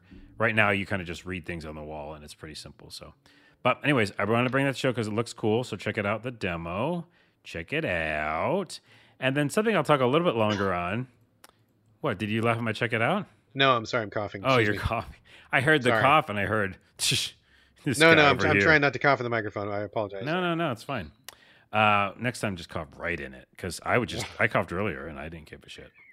The game I'm bringing, another RPG, is as I was doing my backlogged, and like I mentioned at the beginning of the show. Yep.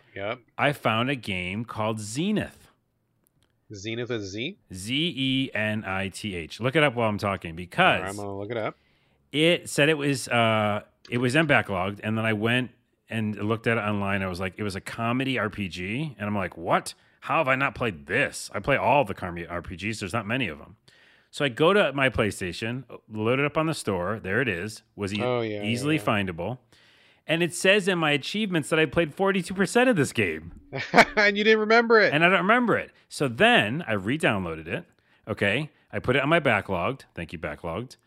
Re-download it because I own it. And I didn't have a save game, which, by the way, is a tangent. Where is that save then? I think it's on my old PS4. I was going to say on your old PS4. Yeah, because it didn't get transferred to the cloud, right? Because I thought it would just be on the cloud, but it's not. So anyways, I had to start over, but I was like, well, that makes sense because I want to see what this game's about. I forgot it.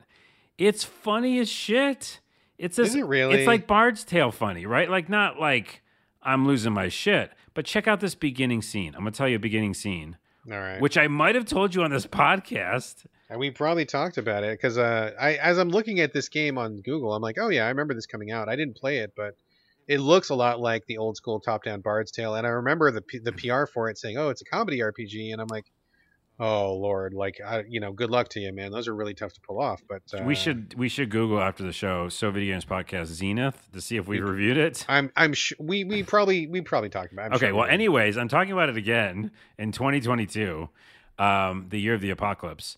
So it's funny because in the very beginning, you play, that fast talking RPG guy, unfortunately just white with a pompadour, I say unfortunately white because all the main protagonists, it seems like, are just white dudes with, good looks or whatever. But anyways, you play the game and you're like, trapped and these elves are going to kill you and you're like trying to talk your way out of it. And at some point he says like, well, the spiders are right behind you. And they're like, we're not going to fall for that old trick. He's like, well, you're lost. And then, of course, there's huge spiders behind the elves, and this is how you're going to escape. But as soon as they show up, the spiders all in succession go, hello, hello, hello. Like, oh, wow. Very Three Stooges or Monty Python or something. Sure. And I know that immediately sounds terrible to you. I do love the Three Stooges, but that does sound terrible. Right. It's just like it knows it's being corny the whole time, and it's somehow that those can work. Like Bard's Tale did that too. The retailing of Bard's Tale, third-person game. Oh yeah. It like knew it was being stupid. It knew it was being a video game comedy. So I think if you do that and you kind of like go all in, I'm having a good time with it. Like, and by the way, not to bring this up the fourth time in the show, but the dodge roll is pretty good. Well, that's all that matters. It really is. In life and in business. And life, love, and business. Foreshadowing number 3. But here's the thing. Why I like the dodge roll? Guess what it does? Similar to Greedfall. What? It rolls? No. And you dodge? No. Come on. I don't know what. What did Greedfall do? This is now there's a test for you. Is this the one where it kind of like rolled you around to the side of them or something? It kind of puts you in position? Kind of. There you go. Yeah. It does the same thing where you can kind of move within the roll. Right. That's super important. So, anyways, I like the game. It's fun. The combat's okay. The dodge roll's great. The comedy's okay. But man, oh man, I'm so excited that Backlogged helped me remember that I was playing this game. Interesting. So I'm going to keep playing it and beat it this time because it's ridiculous. It's silly. Do you remember much of it? Because you got through 42%. Are you remembering the jokes and stuff? Yeah, I'm almost remembering every section. Like early on, you have a golem that shows up that's your buddy. And he's like beating up this guy in the background while you're trying to have a normal conversation. Again, very Monty Python kind of in a way. So yeah, I remember all the things that are happening, but like I don't remember them now. Like I can't tell you until I went through them. Does that make sense? Yeah, exactly. Like sometimes I don't remember something, but then I'm watching. I'm like, oh yeah, right. I remember every single thing about this now that I'm watching it again, but I couldn't have told you this 5 minutes ago. Yeah, what a weird memory thing, but that's what's happening. So Yeah, I I don't know. gotcha. For me, I don't think you should play it. I don't think you would like the humor at all. But for Yeah, me, and for people who like kind of over the top corny humor, sometimes it's fun. there you go. That is Zenith. Zenith, All right, check and it you're playing on out. PS5, PS4 PS4, backwards. PS5, yeah. All right, cool. Check it out. Check it All out. right. Let me talk for a minute about Akane.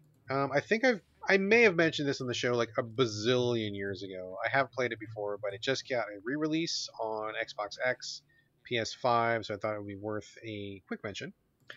This is a top-down, oh man, hard as nails sort of a game that demands really quick reflexes, really fast twitch. You play a woman named Akane, as you might have guessed.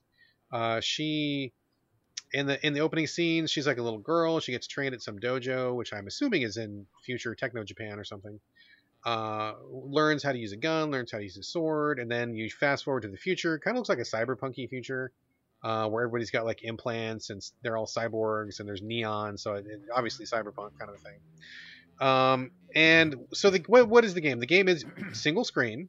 You're looking down at this like just I don't know, like an opening, like a plaza or something, like a big empty space that's kind of like a street or something like that.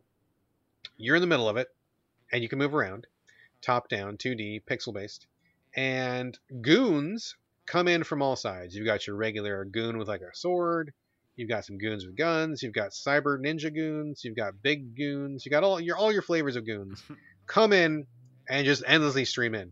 And so what you need to do is you need to run around and kill every last dude with extreme prejudice. You've got a sword, and you will slice in whatever direction you are facing. You've got a little bit of a stamina bar for that, although it's pretty generous. So I haven't really like found running out of stamina to be a problem.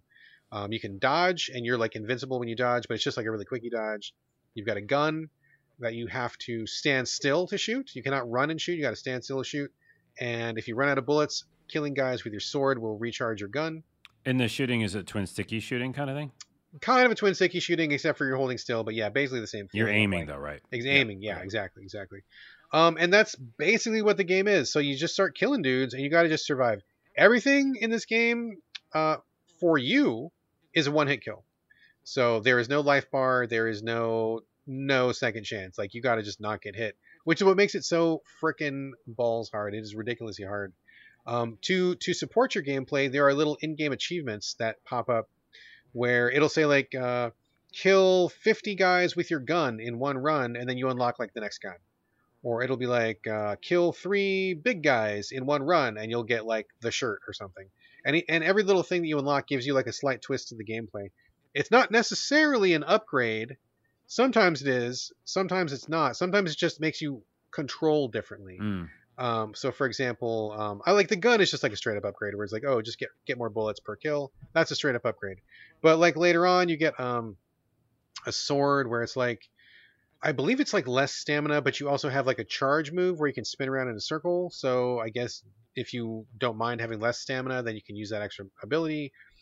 There's other like everything you get like is not necessarily just better. Like it's like, okay, well, how do I want Akane to play?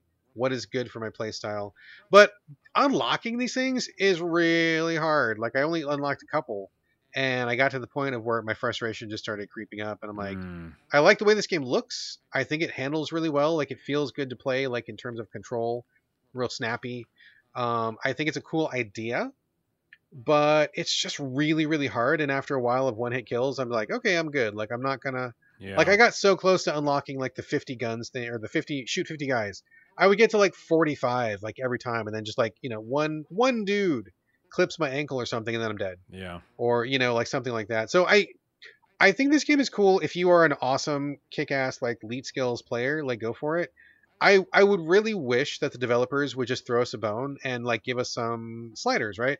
Give me 3 hits. Give me 2 hits. Can I turn down the frequency of goons? Can I just something to modulate? If there was any kind of difficulty modulation in this, I would probably want to go to the distance because I think it's pretty cool. But my frustration and the limited time I have means I'm not going to waste my time on this. I'm just not going to put that many raw hours into it to get good. But I like it. I think it's all on point. I just think that the developers need to just chill the fuck out a little bit and just realize that not everybody has the same Twitch skills, not everybody has the same frustration tolerance, and you're kind of letting your game go to waste because you're appealing to a very, very, very specific section of players, which do you if that's what you want to do, but I feel like you're missing a trick. Like I bet a lot of people would like to play this if you made it just a little bit more accommodating. Yeah. And what's interesting is that Weird RPG, to go back to that real quick, is super hard at times. I think I talked about being stuck on the boss last time I played it. Like actual weird RPG that we talked about at the beginning of the Yes. show. Yeah. And it like the boss was like, I thought it was impossible. I was like, oh, I'm never going to do this, kind of Souls type thing. But Yeah. then two things are different than that game and this game. Like it was twitchy. I had to like dodge just at the right time, a lot, and do dashes and use health potions or whatever. But because I had a health meter, I felt like I had a fucking chance. You know what I mean? Right. And what you're saying is the one hit ones, that's just it's so much easier to nope out on for me because Yeah. I don't even feel like can get any damage. So then I'm just gonna lose. Yeah, it's pretty rough, and there's been a lot of times when this is a pixel-based game, and I feel like in general it looks pretty good, but there are points at where I feel like the screen gets very busy, and the visibility could be a little bit better, and it feels real bad to get hit by some guy that you didn't realize was there because there was a lot of flash going on, or there was something Yeah. going on. You were dodging a bullet, and then some dude gets you from behind, and then your whole run is over. It just feels like you're just completely getting choked off, like right when things are getting going, and even just having like even like one extra hit would make a huge difference. Right. So it's a bummer, and I developers can do whatever they want to do. I don't know these developers. I don't know them at all. This is not a personal knock, but this to me feels like when I play a game like this, it feels like the developer is creating their vision, and that's great. You made this game for you. You like what this game is doing. That's awesome. But to put out a well-rounded game that appeals to people that's going to be successful, like you got to let more people in. You can't just like appeal to people who are just like you. And this game to me feels like step to this or don't, and we kind of don't care if you're here or not. And so I'm not, right? Yeah. But I would like to be, and it would be great if I was, but I'm not. So Well, I'll say one more pro real quick because I look at the gifts on the Steam page. They have probably one of the best gifts I've ever seen when it comes to a game where Akane has a skill called Dragon Slayer, where you can attack everybody on screen and they all die, but she just dashes around and then she stops and then they all kind of fall into blood.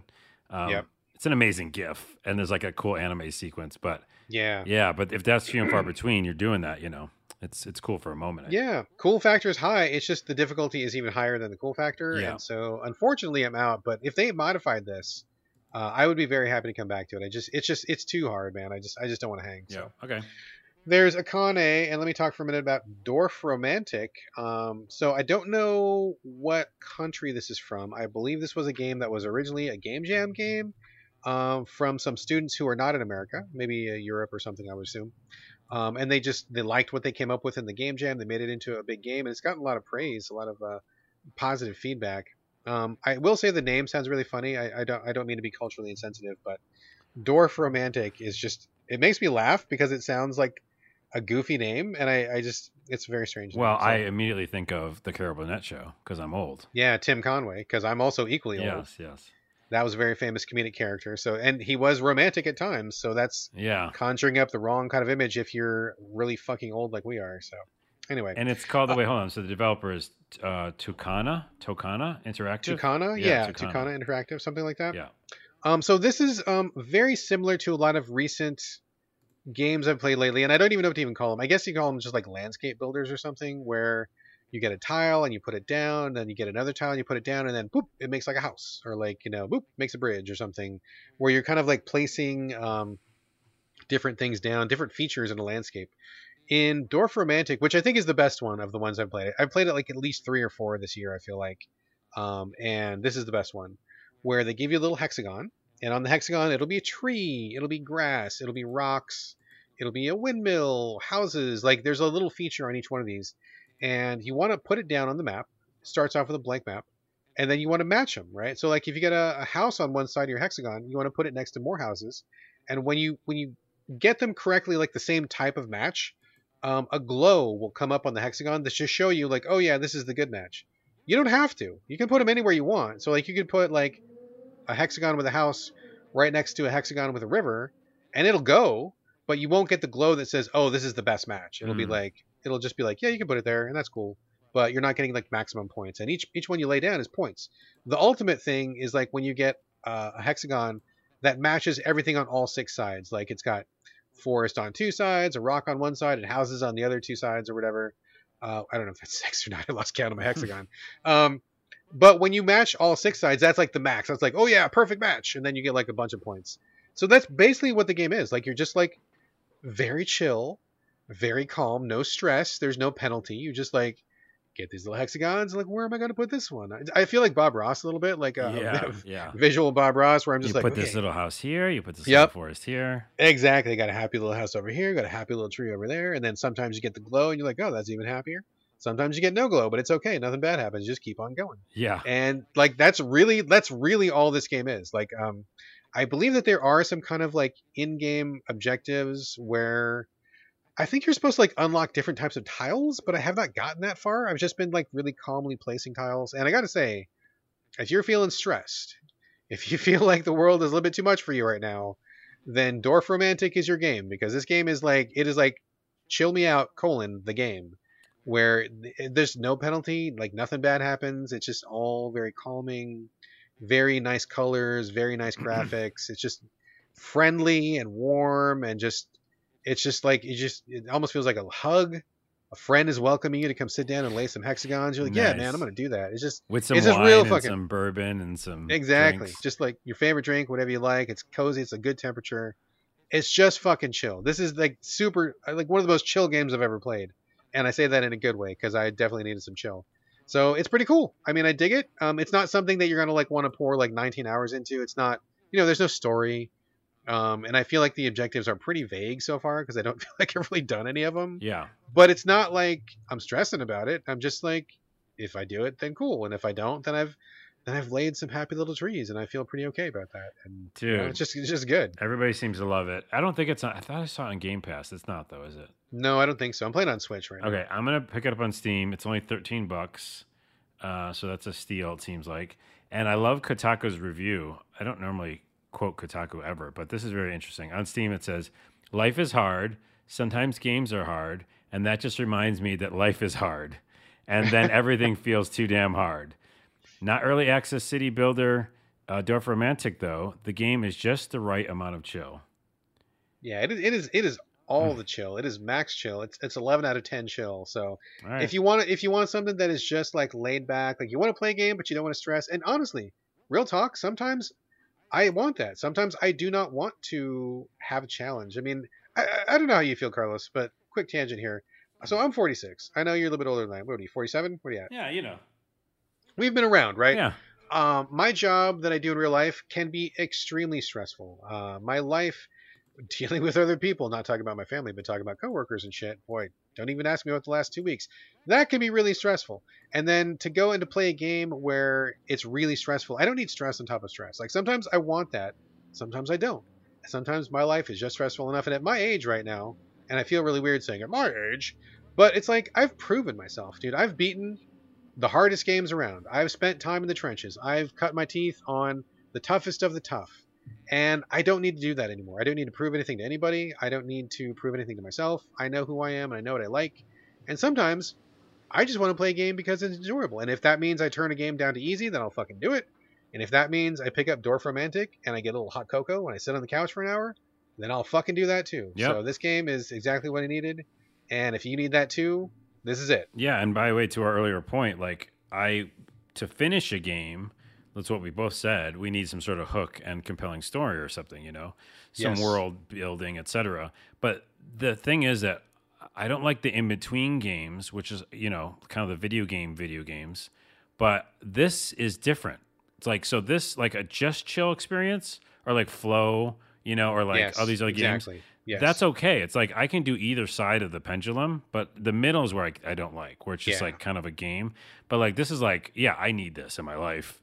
Yeah, and it's just it's here for you. It's here for you, and if you play it for an hour, you can walk away. Yeah. Zero hard feelings about walking away. You're like, It's like it's just like a thing you look at. You put it down, come back to it. Put it down, leave, come back to it. It's fine. It's still there.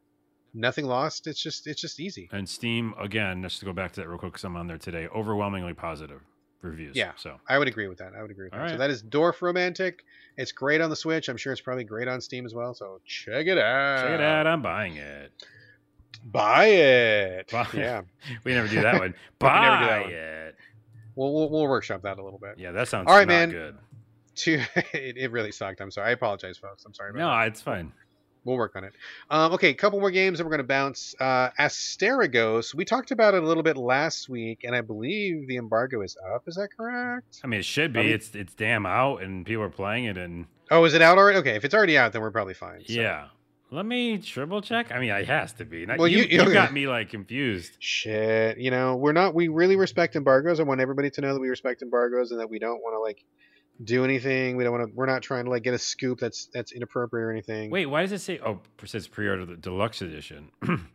Yeah. You keep talking. I'm looking it up. You make sure, but yeah. I just want to go back to it real quick because I did play it more, and I think the last time I talked about tomorrow. Okay. Tomorrow. So we're still under embargo. Yes, we can launch the show tomorrow. Okay. Sorry, folks. We're doing a lot of like ridiculous housekeeping that we should have done off the air. But yes, one more day and then we're free to go. So just talk about it as normal.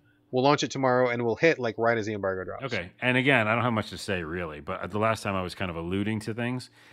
Essentially, what the game is, you play third person RPG action adventure. I don't really want to call it these days, but like it definitely leans into that Souls-like where you can lose progress.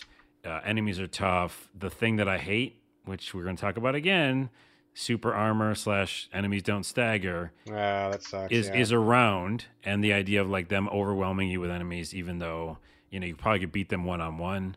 It's just this kind of tactic that people want to go towards when it comes to Souls-like. But that's there. But what's interesting is, like I said last time, it is much more similar to, now I forget the name, the Greek game, the game in Greece. Yeah, I know what you're talking about. It looked like the Kid Icarus game. Or yes, the Kid Icarus game is what I was thinking. Anyways, it's got that kind of, allude to Athens and Greek mythology and stuff like that. So that's there. It feels kind of Disney-ish or like kind of like family friendly in a way at times. The characters are kind of cartoony looking, and that's not like selling me hard on it. And then the dodge roll is pretty good. The combat's pretty fun until you get to those sections where I got to a pretty big section in the game where there's a kind of a boss character. There's a lot of characters and enemies around them. Supposedly there's a way to go around it and not have to battle, but I couldn't find it. So I felt like I just had to go in there and start battling. But it was a lot of like fighting, killing monsters, and then running away, and it just that's not very satisfying to me. Like, yes, I did do that in Elden Ring to kind of be my own devil's advocate. Because it wasn't... You bedevil yourself. Yes. Because, it's open world, right, in that way, where like... open world in stages, but you could run away down to the village somewhere. And so I would do that a lot, and it wouldn't penalize me. So, but then I felt like that's how I'm going to play this game, where if I get overwhelmed, I have to run away a lot. So I think why I'm starting to nope out is because while the story's kind of interesting about a city that's magically cursed, I like that concept. You have a hub world again, where you kind of go back to a hub and upgrade yourself. And the characters and stuff are interesting, but two reasons I'm going to nope out, probably. One, the super armor. Because I was real strong, dude. I had the spear that I liked. I upgraded it. Similar to Moonscars, almost in a way, where I just felt like I could handle myself. And then they overwhelmed me with small enemies, right? Yeah. The boss was doing this fireball that shot so far across the screen. It's just like you can see the math. You can see the matrix of the Dark Souls they want to do, which is like, wow, if the characters are off the screen, you'd think you'd be okay, but let's fuck him, Let's fuck him with his fireball, even though I thought he was fine. Right. So I just felt like I was getting the shaft, and I don't feel like I deserved it. You know what I mean? I was like, I thought I was better fighter than they were like letting me be. The second thing that I really frustrated with, and I know you are too, there's not a lot of characters in the worlds that you go to.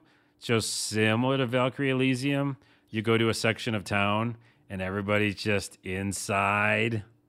Oh, inside their houses. Yeah, and they're like, and you can knock on the door and you go like, hey, what's going on? You know about this whole mystery? And they're like, yeah, I got to stay inside for reasons. All right. So I'm not coming out there. Yeah. Did you play Bloodborne? That's what we're referencing. That's why we got to stay exactly. inside.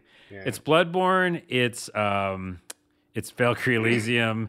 It's these worlds feel very dead. And on top of feeling dead, every time you want to hear a story section or like find out what happened, you have to put down this little thing and you activate this crystal, which plays like, the scene in Matrix style. Like they're like holograms. Oh, okay. You got a little storytime crystal? Yeah, you get storytime crystals, yes. And it's like, hey, this hologram is what happened. And they're not even animated, just like figures, and they're talking. I don't know why. For some reason, back to our story building and world building and wanting to feel compelled. Two things are pushing me out. One, the world isn't there really, right? It's just this memory of a world. Yeah. And then there's monsters.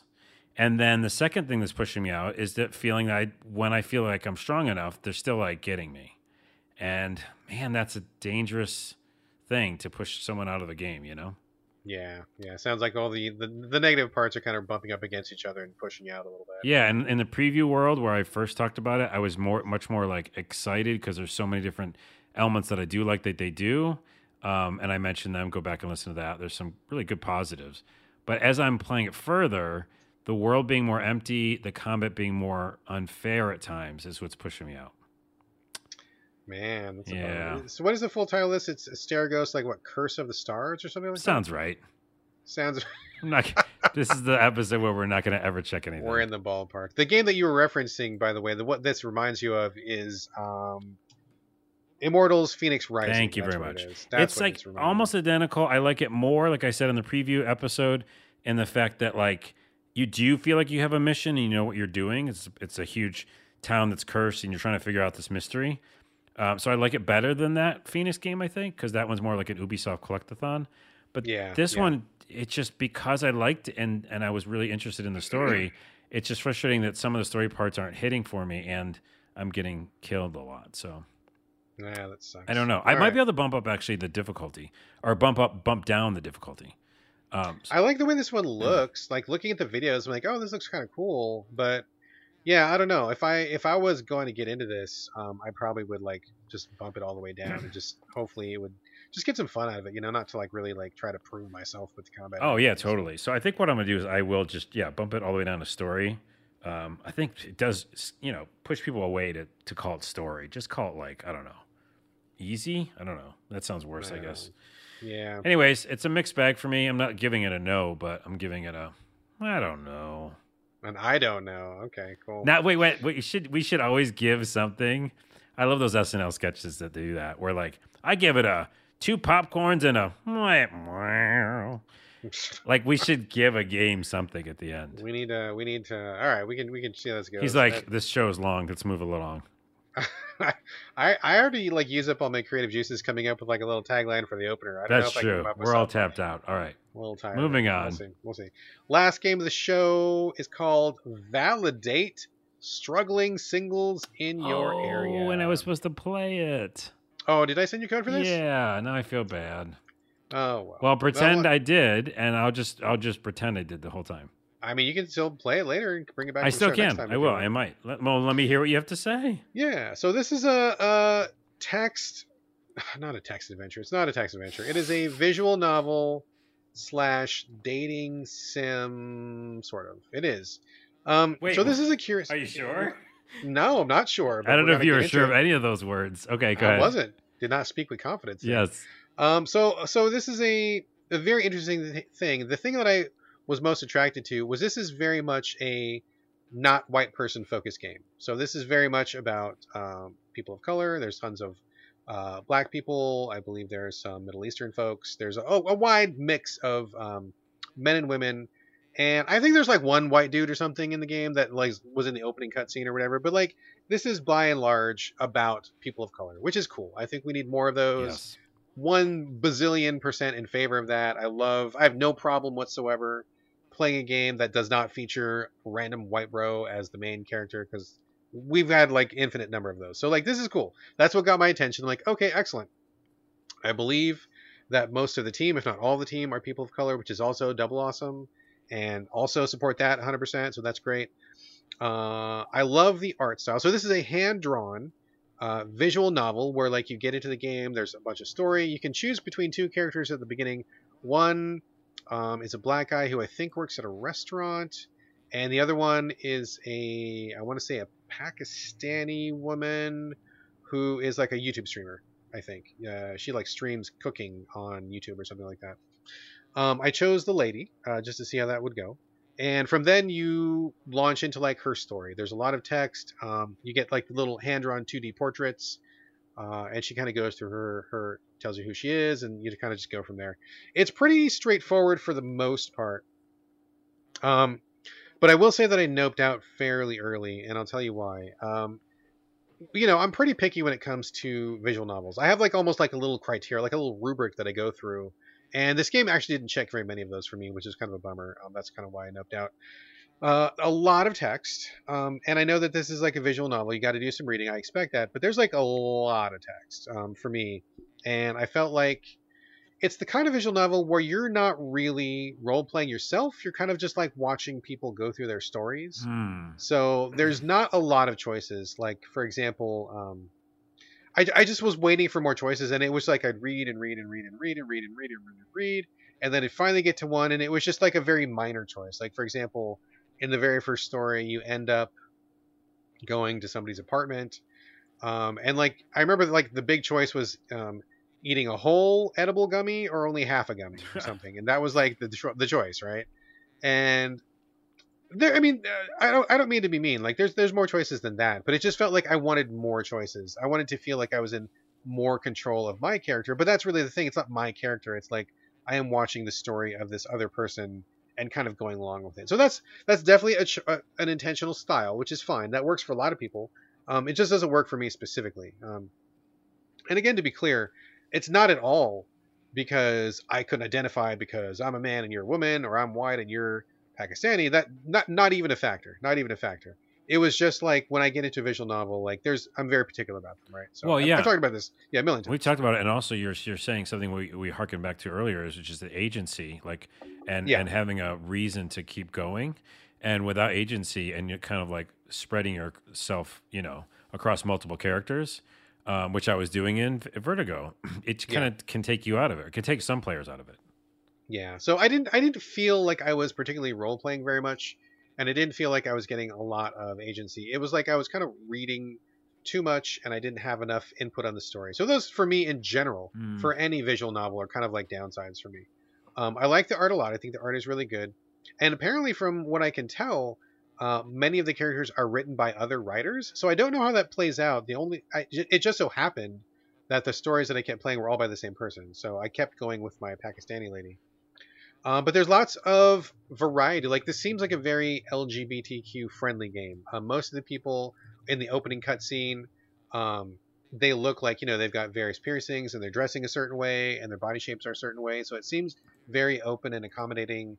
There's like people of size in there. There was people who I would assume are probably not straight, or maybe they're bi, or they're not just like the straight hetero boxes or whatever, is from what I would assume, and that's again totally fine, all for that 100%. But yeah, I just felt like I was clicking through too much text, and it didn't really get me in because I'm not like a struggling teen, or I'm not a struggling 20 something, and so I just didn't find a real connection with the characters. I will say, interesting thing about this game though is they've got it kind of broken down into micro sections, where the very first, I don't know that you even call it a route. I mean, when we're talking about visual novels, sometimes people will say, well, you play a route, which means you romance a certain person and you kind of go a certain way, and then you make other choices and you go on a different route. But this didn't even feel like that. It kind of felt like I was just watching a thing happen, and then at the end I made a quick choice, and then the game kind of just took me where I went. I didn't feel like I was really making choices about who I was romancing. Like, for example, when I started this, I finished the first section, ate my half a gummy, things didn't pan out, and I'm like, well, that's a bummer.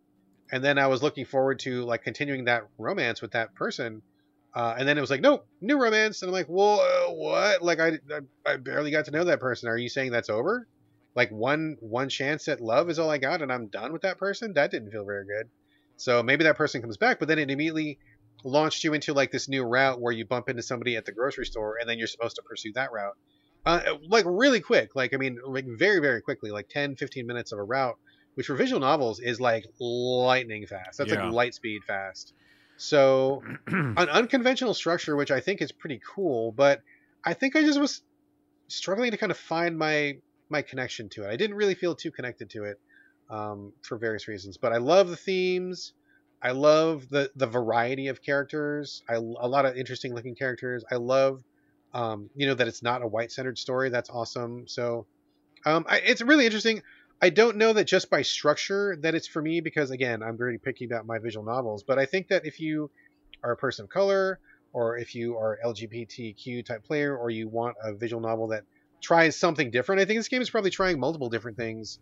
It's experimental, and I think it's worth a shot, worth a look at least. All right. Yeah, as long as you know that going in, right? Because yeah. I mean, you call the game Validate, and we saw the art style, and you and I have played every game and visual novel. You probably played more than I, but yeah, we go. Well, it's going to be that thing where we take over a character and we go on dates and we try to figure out which person or persons we like. So, but it's more like a storytelling. That's the kind of thing that happened with. Remember that band game I just played?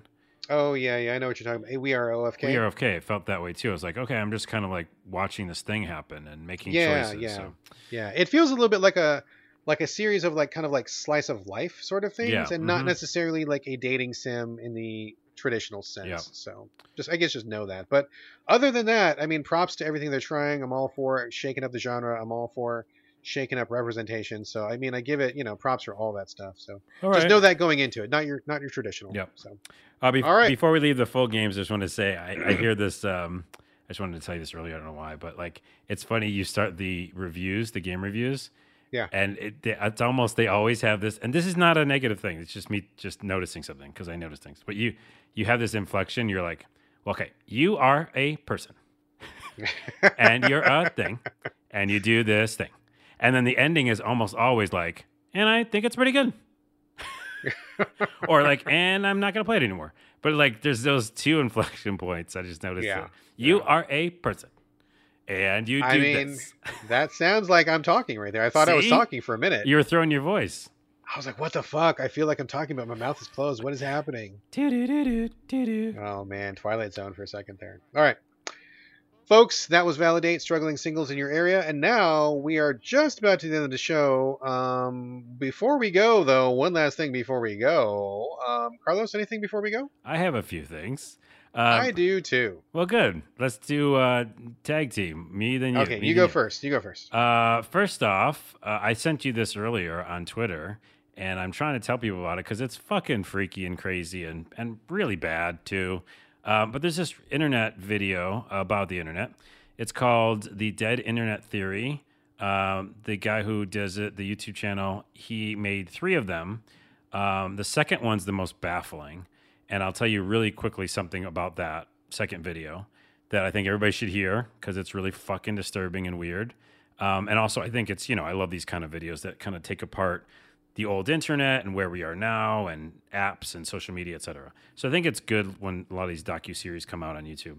But the alarming thing that I'll explain right now quickly is, and I kind of known it for a long time, but the old internet that you and I grew up in, there's web pages, websites, random shit. And when you searched, you didn't Google search, there was no Google, you just found some crazy shit, right? You and I found some weird websites. I know back in the day. Sure. Yeah. Oh, sure. He's the Man Dog. Like all that stuff happened, strong bad, because people could just kind of randomly find shit. And you weren't like beholden to a Google or whatever. That era is kind of over. Well, it is over. And what he used as a description for this is if you Google anything, and he used pizza, which is the most biggest thing in the world, right? Pizza, really easy word. It's going to be a million results. It says... pizza, page 1 of 1 billion results. Okay. Sure. Yes. And we both think that like, oh yeah, of course there's gonna be 1 billion results on pizza. So sure. If you scroll through, and by the way, everybody listening at home can do this tonight. It works right now. You scroll through it goes page 2, page 3, page 4, go to the, 30 or 40th page. Sometimes it'll only be 25 pages. You'll start noticing the results change. So it'll be 20 out of 500,000. And you're like, wait, but I thought it was 1 million, or 1 billion. Yeah. And then you get to the end There's an end, motherfuckers, which Oh doesn't yeah. seem right. And it's like page 34, and it goes, 34 page results of 500 results.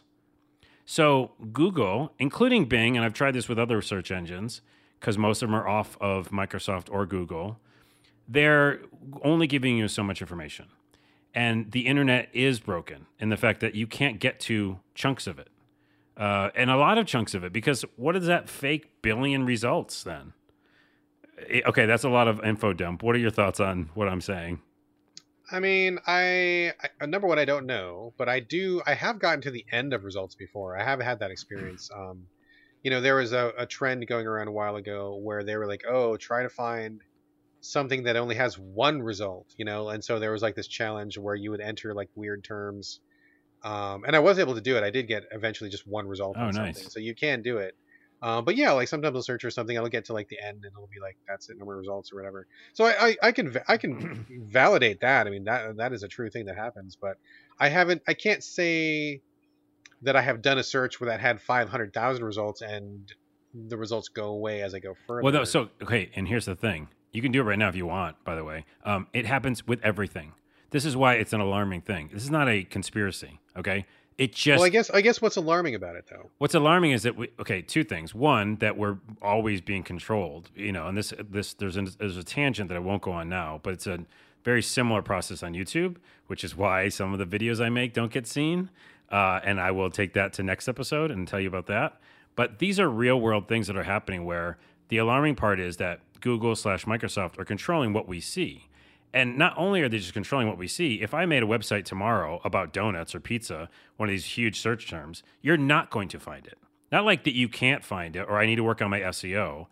Working on my SEO means I'm paying money, right? And when I pay money, Sure. then you can see it. But if I never ever pay money for SEO and never do things that, that Google wants me to do for their system, you'll never see it. Also, that means that old websites are gone from history. So people who worked on things, you never see them. You can't. You can't get to them unless you Well, knew the sure. exact URL. I mean, that all makes sense. I mean, like it's, Google and Bing and DuckDuckGo or whatever or whatever website you've got or search engine you've got. I mean, these are all products, right? I mean, these are commercial ventures from private businesses. It's not like the public library. I mean, people we kind of like assume that it's just like free speech and information superhighway and stuff, but these are all crafted products created by people who have agendas, and of course they're going to be filtering your results, and of course they're going to be showing you one thing because they paid, and they're not going to show you this other thing who didn't pay. And so that makes perfect sense. I mean, that's for sure a I, thing. But also, as far as the other stuff goes, I mean, yeah, we lose stuff all the time. Like we're terrible at archiving things, and I know there's a couple internet, was it Internet Wayback Machine or whatever it's yeah, they called? brought Like you that can, up in the show. Yeah. yeah, you can do some of that, I guess. But like, if no one's paying to keep a website going, it takes work to archive these things. It's not like they just exist forever. I mean, someone's got to pay for hosting, got to update to make sure that the stuff is still compatible. Like Right, but technology moves it forward. doesn't take time. I just want to bring this point up. It doesn't take Yeah, time or work to list it. We're not talking about archiving it. We're saying like just list the site. sure, but I mean, Listing costs no money. I suppose, but like, I mean, this. I'm out of my depth here. Like, I'm Okay. definitely not a web developer or anything. But what I can say is just, I totally believe that you are not going to find certain results. I totally believe that some things are going to vanish. Like that all makes sense if you consider that search engines are not a public right; they are a private product. Which it wasn't like that before. So that's the thing is we've kind of just like fallen into acceptance for this thing. And yeah, like when you said like, oh, that makes sense. It's just scary that it does to everybody because again, I grew up with using the first internet, and it was, I mean, it's just an exciting time because there wasn't that marketplace in place, right? And it Sure. wasn't about the monetary gain. So I still think it's alarming. There's other things that are really bad with it when it comes to content creators, right? When you make things and it's just gone forever. Oh yeah, yeah. And then on I mean, top I of think you that, should be scared. This is all this is this is scary. all very alarming stuff. Yes. Yeah, but Okay. this is like a part of the larger discussion of what is human society? Like, how is capitalism and influencing this? Who controls the information? Who gets to make those choices? I mean, these are all really large issues that people like you and me don't really have any chance to affect because Mm, because Jeff Bezos and Bill Gates and whoever else who's at the top of the food chain who make those calls, they decide what you see on Google. They decide what you see on Bing and stuff. It's not it's not an accident. You know, like this isn't just like, oh, it just happened. I Like never thought it was an accident. Yeah. yeah, you know, like it's all on purpose, right? So we just need to be more aware that what we think of as, you know, this free public utility is actually not that at all. Yeah, It's not that. that's a good kind of like, you know, takeaway, I guess, right? But to also just kind of be aware of yeah, what this thing is that you're using. Also, well, I think we all have a chance to affect everything that even Amazon and Google and the behemoths are doing, because we are the universe, and that's a bigger story. But yeah, I think the bigger, weirder thing, and the last thing I'll say about it is, then don't give the results that they give, because when they give those results, that's like saying, hey, stupid, yeah, okay, just look at these numbers, cool, we're going to change them on you. Like, you know what I mean? Like when pizza has 1 billion results and there's only 30 pages of results, that's like a fuck you. I mean, I'm sure that maybe somebody out there listening in our audience, hopefully, or maybe somebody on Twitter or something who knows more about how this works than we do, might have an explanation as for why those numbers go down. I mean, I can only guess. Again, not a software developer, not a search engine guy or anything like that. But I wonder if it has to do with what you click on or what you don't click on, or maybe it's doing like additional filtering as you go. Because it makes sense that you would hit pizza, and if it says 500,000 results, like it seems like a normal expectation to go from result 1 all the way through to result 500,000, right? Like you think it so. never does that for any word ever. And my point is, yeah. We don't need too many more people. I mean, I would love for someone to tell me and tweet me, Onawa, ONAWA on Twitter. But I mean, because again, those are web results, or they're not, or they're fake bot results, right? But the fact that like what that number isn't, the number isn't based on what my search term is my point. Because I did it with donut, right? Sure. And after I did it with donut, it was like 1 million results, but there never is 1 million results. Then don't tell me there's 1 million results. It's almost like that would be more sense. Sure. I mean, I don't know. I mean, I wonder, like if, I don't know, I could maybe just completely make this up, but like if you don't click on anything in page 1, for example, like you're like, I'm just going to scroll to page 2. Maybe the fact that you didn't click something on page 1 is telling the algorithm, oh, well, none of this is relevant, so we're going to take away these results. Like, are they trying to narrow it down for you automatically? No. Like, I don't know if that's how it works. No, it's not. And I did, again, after I watched this, I did 1 million tests with it. So I've done all the tests. You can't scroll. You can't get like somehow to the 500,000th thing. So what I'm saying is it's like a blatant Brave New World 1984 lie. And that's like what's the alarming part about it. It's like they're going, look at this thing, but it's not real. And everyone's just like, oh, of course, it's Google. You know, there's lots of results.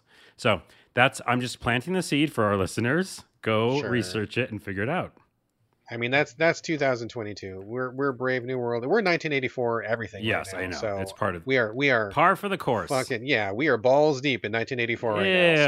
So, come on. Yeah, man. That's just how we are, and as a species, and you know, that's just a fact. That's why we need Dorfromantik. Dorfromantik. All right, let me say just a quick shout out to, I guess, the scientists and the researchers out there who still believe COVID is a thing, because I just got my vaccine the other day. Went to get my bivalent COVID vaccine, and also had some of the Omicron vaccine in there. Got that the other day. It was kind of funny. I didn't mean to get my vaccine that day. I wanted to get it, but we've been having trouble getting an appointment, which is a problem into and of itself. We're not going to talk about that.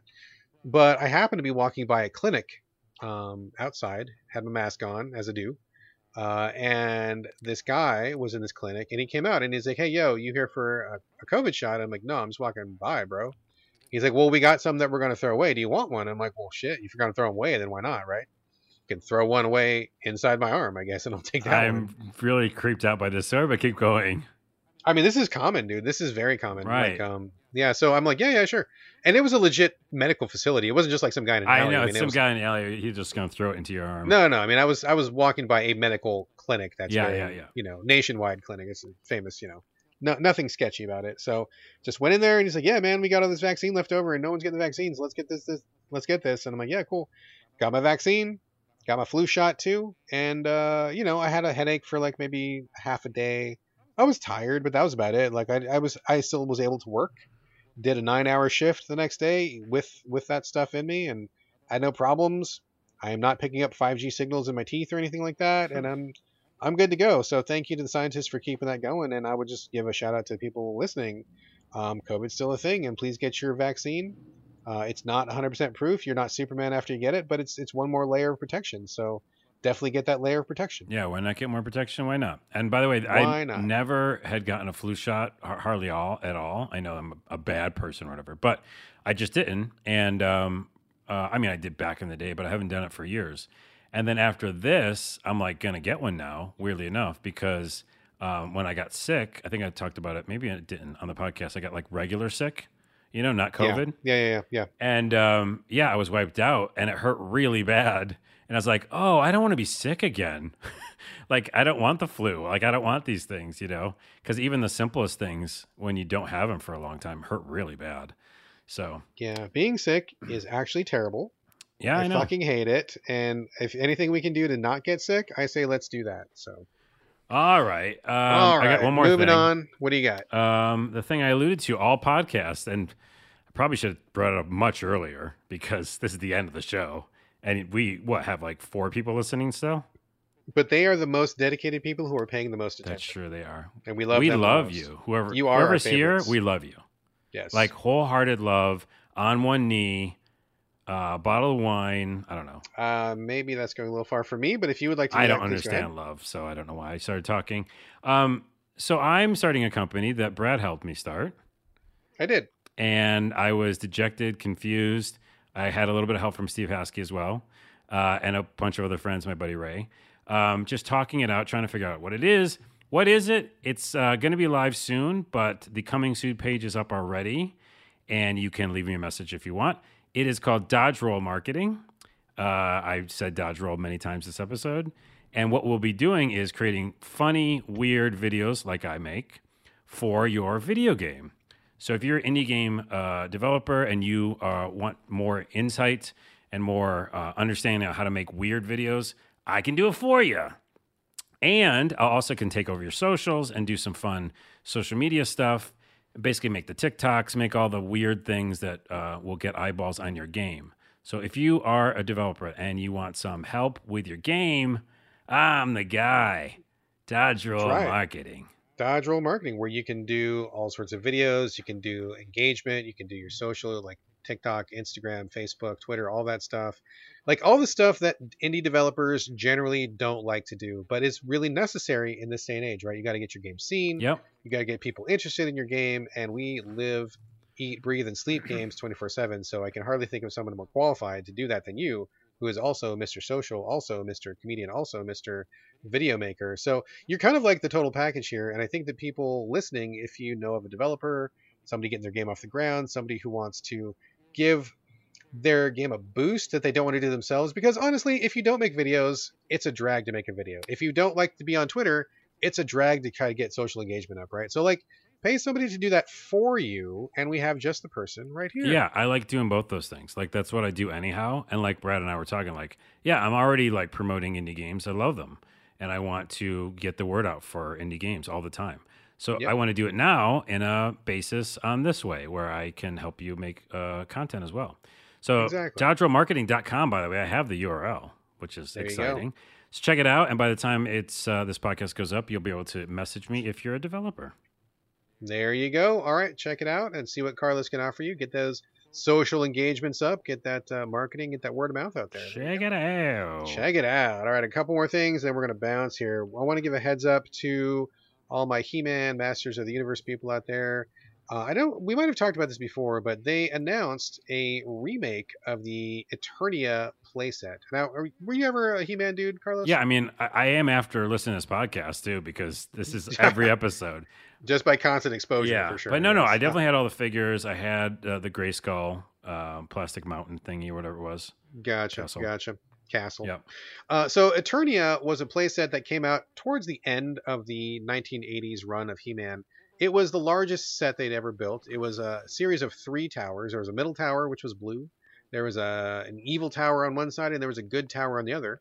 And there was a little tram that took a battery, and it had a track, and it ran between the 3 towers. Holy shit, that was too expensive for my blood. We didn't have the money. It was too expensive for me too. Yeah. I couldn't afford that shit back then. I was poor, so I could see it in the stores. Yeah, and I wanted it, but I never had it. And it eventually became a real collector's item because other people couldn't afford it either, and they didn't make a lot of them, and there was a million pieces to it. So even if you had it, likelihood was that you probably didn't keep it together, probably didn't keep it in good shape, right? That's kind of like the crown jewel of any He-Man collector's collection is the actual OG Eternia playset because it was so expensive, so complicated, so big. Just not very many of them survived in great shape, and so that's kind of like what everybody was going after. So recently Mattel announced that they were going to be doing an update. Like, it's not a reissue. It's not the exact same Eternia Tower, but it looks just like it. They've changed a few things to make, update it for modern times. Better plastic, a little bit better carving, some more articulation and stuff. So, but if you look at it, it looks like the exact thing. This is coming out for the He-Man Origins line. It looks amazing. It looks just like it looks like your memory of it, where it's better than what it actually was back then. They're doing a Kickstarter for it to get it off the ground. They need at least 5,000 people to buy into it to get it off the ground. Now, the cost of this, take a guess, Carlos. What do you think this is going to cost to get in on? Well, it's funny because when we mentioned, not to go on a tangent again, but when we were growing up, being poor, both of us, yes, $40 would be a lot of money. You know what I mean? That was, oh man, in 80s money, that's like $150. Well, not even just in 80s money, but like in general, right? Like, so, yeah, I mean, I got like $5 maybe to go to the mall, and stuff like that. Yeah. So I'm trying to think of that kind of money or like today's money. I got to say a couple $100. Yeah. So the asking price of this in today's money is $500. It's a $500 It's a little steep. Really steep, right? So that's a big thing. And if you're like a hardcore He-Man dude, like you're like, holy shit, like never in our lifetimes did we ever imagine that we would ever get a second shot at this, right? Like it's just out of the blue.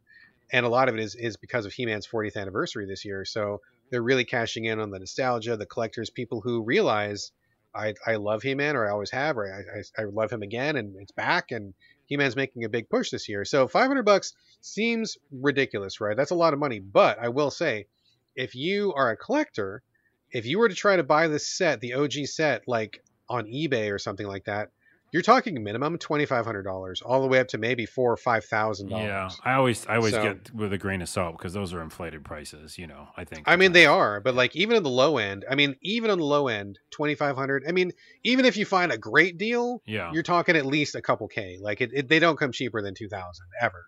So, and those are for like, oh yeah, it's beat up and the track don't work and it's missing a castle and like it's impossible to find like a mint shape one, right? Mm-hmm. So $500 is bananas. But compared to 2,000, much better. Compared to 5,000, way better. So it's out there. I'm just not trying to convince anybody. I don't know that I'm going to go for it because that's a lot of money. I don't know that I can even afford that myself. But it's out there, and if 5,000 people jump in, great. And it will come out in the year 2024. So not even next year, but the year after. So all right. There's that. Also, quick shout outs for a couple quick things. Just watched the movie Fall. Did we talk about this already or not yet? We did, I think. Or no, I saw you talking about it on Twitter. Yeah. I think maybe on Twitter. Watch the movie Fall. This is about two women who get stuck on top of a 2,000-foot radio tower. The ladder falls away when they get to the top of it. They're like thrill seekers. And then they get stuck at the very top.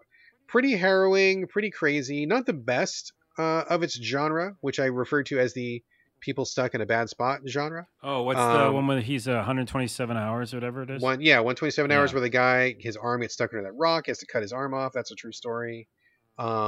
I think 37 Meters Down is probably in that same genre. There's a movie called Frozen, not the Disney one, but one where people get stuck on a gondola at a ski resort is also in that genre. None of these I want to watch, by the way. This is already giving me anxiety. Oh, man. Pool. We talked about Pool, didn't we? Where people get stuck in an empty swimming pool? We talked about that No, I don't think so. And I don't want to hear any more about any of these movies. Okay. Anyway, Fall was okay. Not the best one, but it was okay. So shout out to that.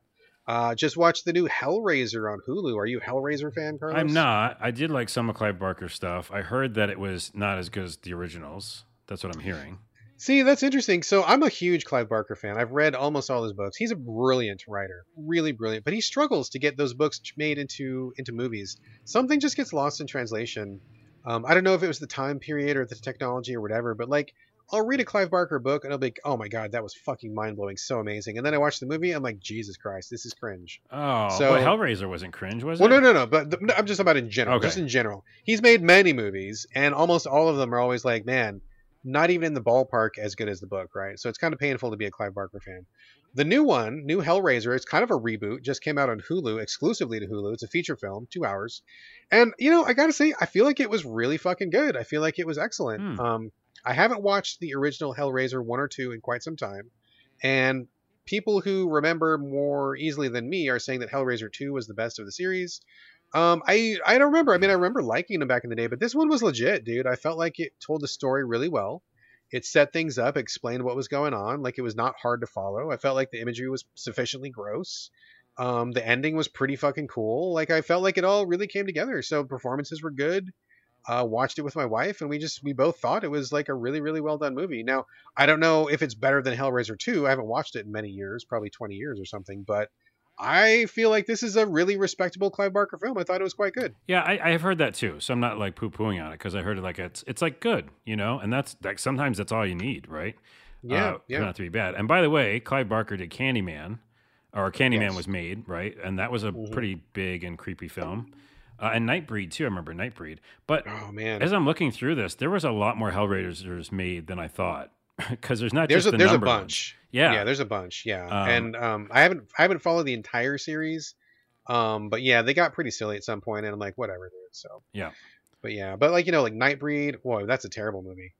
That's a terrible movie. I watched Candyman, and in spite of people's memory of Candyman, that's actually a wretched movie. I just watched it maybe last month. It's really bad. Well, they had We this watched scene it. with the bees in his mouth. I remember that. Yeah, that's gross. And that guy Tony, what's his name? He actually did that for real. Which Yeah, I I mean, know. kudos to him.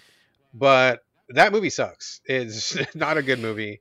So Clive Barker, I'm glad that he's finally getting some success. I may go back and watch the original first 2 Hellraisers, but this one on Hulu was quite legit. And if you've never seen a Hellraiser, very good entry point. Oh, I yeah. feel like this is very approachable. If you don't know anything about Clive Barker, don't know anything about the Cenobites or anything like that, this is like, you don't need to know anything. Just walk into it, explains it all.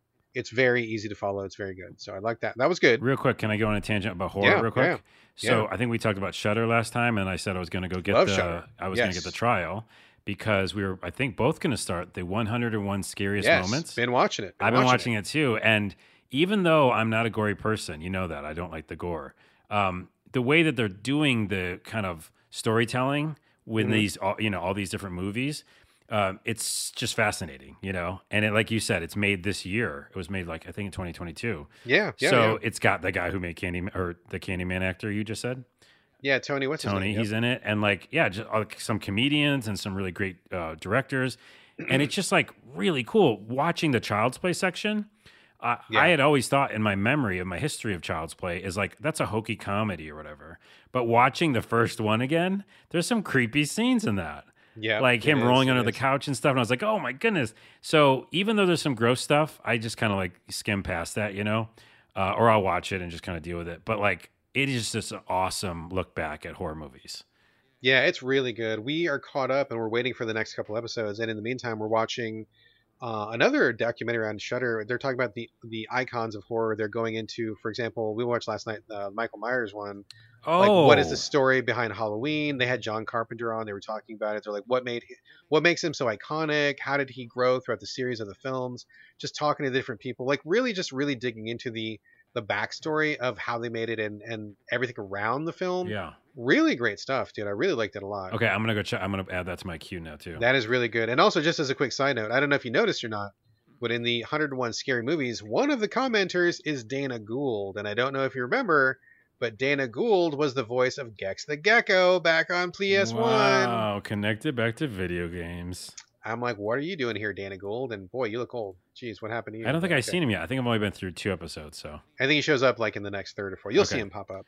He doesn't do any Gex voices though. Final shout out and final bit for me, Bullet Train. I just watched Bullet Train last night, starring Brad Pitt and a whole cast of other pretty big people in Hollywood. You seen trailers for this movie, Carlos? Or have you seen this movie? yeah, I've seen the trailers for it, and I was about to see it again. I don't want to be coerced or influenced by reviews, but they weren't great. Oh man, you're reading the wrong reviews, bro. That was a fun ass movie.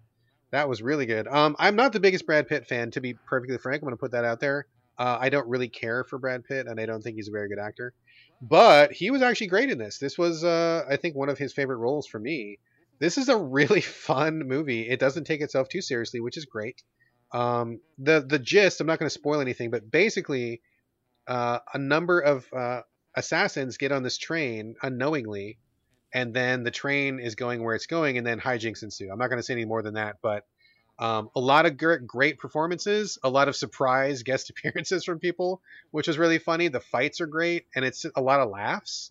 It does not take itself too seriously. The style is through the roof. Like, it's very stylish film, and it reminds me a little bit of Guy Ritchie films, except for I fucking hate Guy Ritchie films. But it's like Guy Ritchie film, but take out the Guy Ritchie, and what is left is what this movie is. A film? If that makes any sense, whatever. It's just like the pace and the style and the flash and the aesthetics, but without the stupidness and without the irritating cuts and without the dumb comedy. It's got good comedy, not dumb comedy. I fucking hate Guy Ritchie. Don't like his movies at all. All right. But yeah, man, I got feelings on Guy Ritchie. But this is a great movie. The whole family watched it. We had a great time. It's like surprising. It's funny. A lot of twists that you don't see coming. Ended well. It was just a really fun watch. We had a great time watching it. So I give it definitely a thumbs up for sure. Check it out. Check it out. I will say that I'm going to watch Pantheon as well. I just found that on AMC Plus. I don't own AMC Plus, but I'm going to, maybe there's a trial or something, but it looks really cool. It's an animated series based about uploading your brain into the internet. Pantheon. I don't even know what that even is. I'll have to look it up. Pantheon. All right, cool. Let's finish it up. Folks. All right, folks. That is a show. As always, we want your questions and comments. Hit us up, SoVideoGamesPodcast@gmail.com. We're on Twitter @SoVideoGames. You can hit us up individually, though. Carlos, where are we directing your traffic this week? I bet I can guess. Hey, buddy, go over to Dodge Roll Marketing. They can make your video game sing real loud. Nope, that's not it. Let me try it again. Welcome to Hold for Edit. Come over to Hold for Edit. DodgeRollMarketing.com. We'll help shine a light on your indie game. Okay, better. That was better. It's not as good, but... Give us the website. Oh, DodgeRollMarketing.com. There we go. Go there today. Go there Free today. consultation, by the way. Free consultation. Yep. Initial consultation. They got coffee in the lobby. No, there's no lobby, but yeah. Oh, okay. Yeah. Anyway, you didn't have to tell them that now. You could have lured them in with the promise of free there's coffee. Free coffee, never mind. As for me, Twitter and Instagram, BradGallaway, all A's, no O's. And this is going to do it for episode 305. Once again, thank you for joining us here on the So Video Games podcast, and we will see you next week. In the meantime, this is Bye from Brad. And DodgeRollMarketing.com.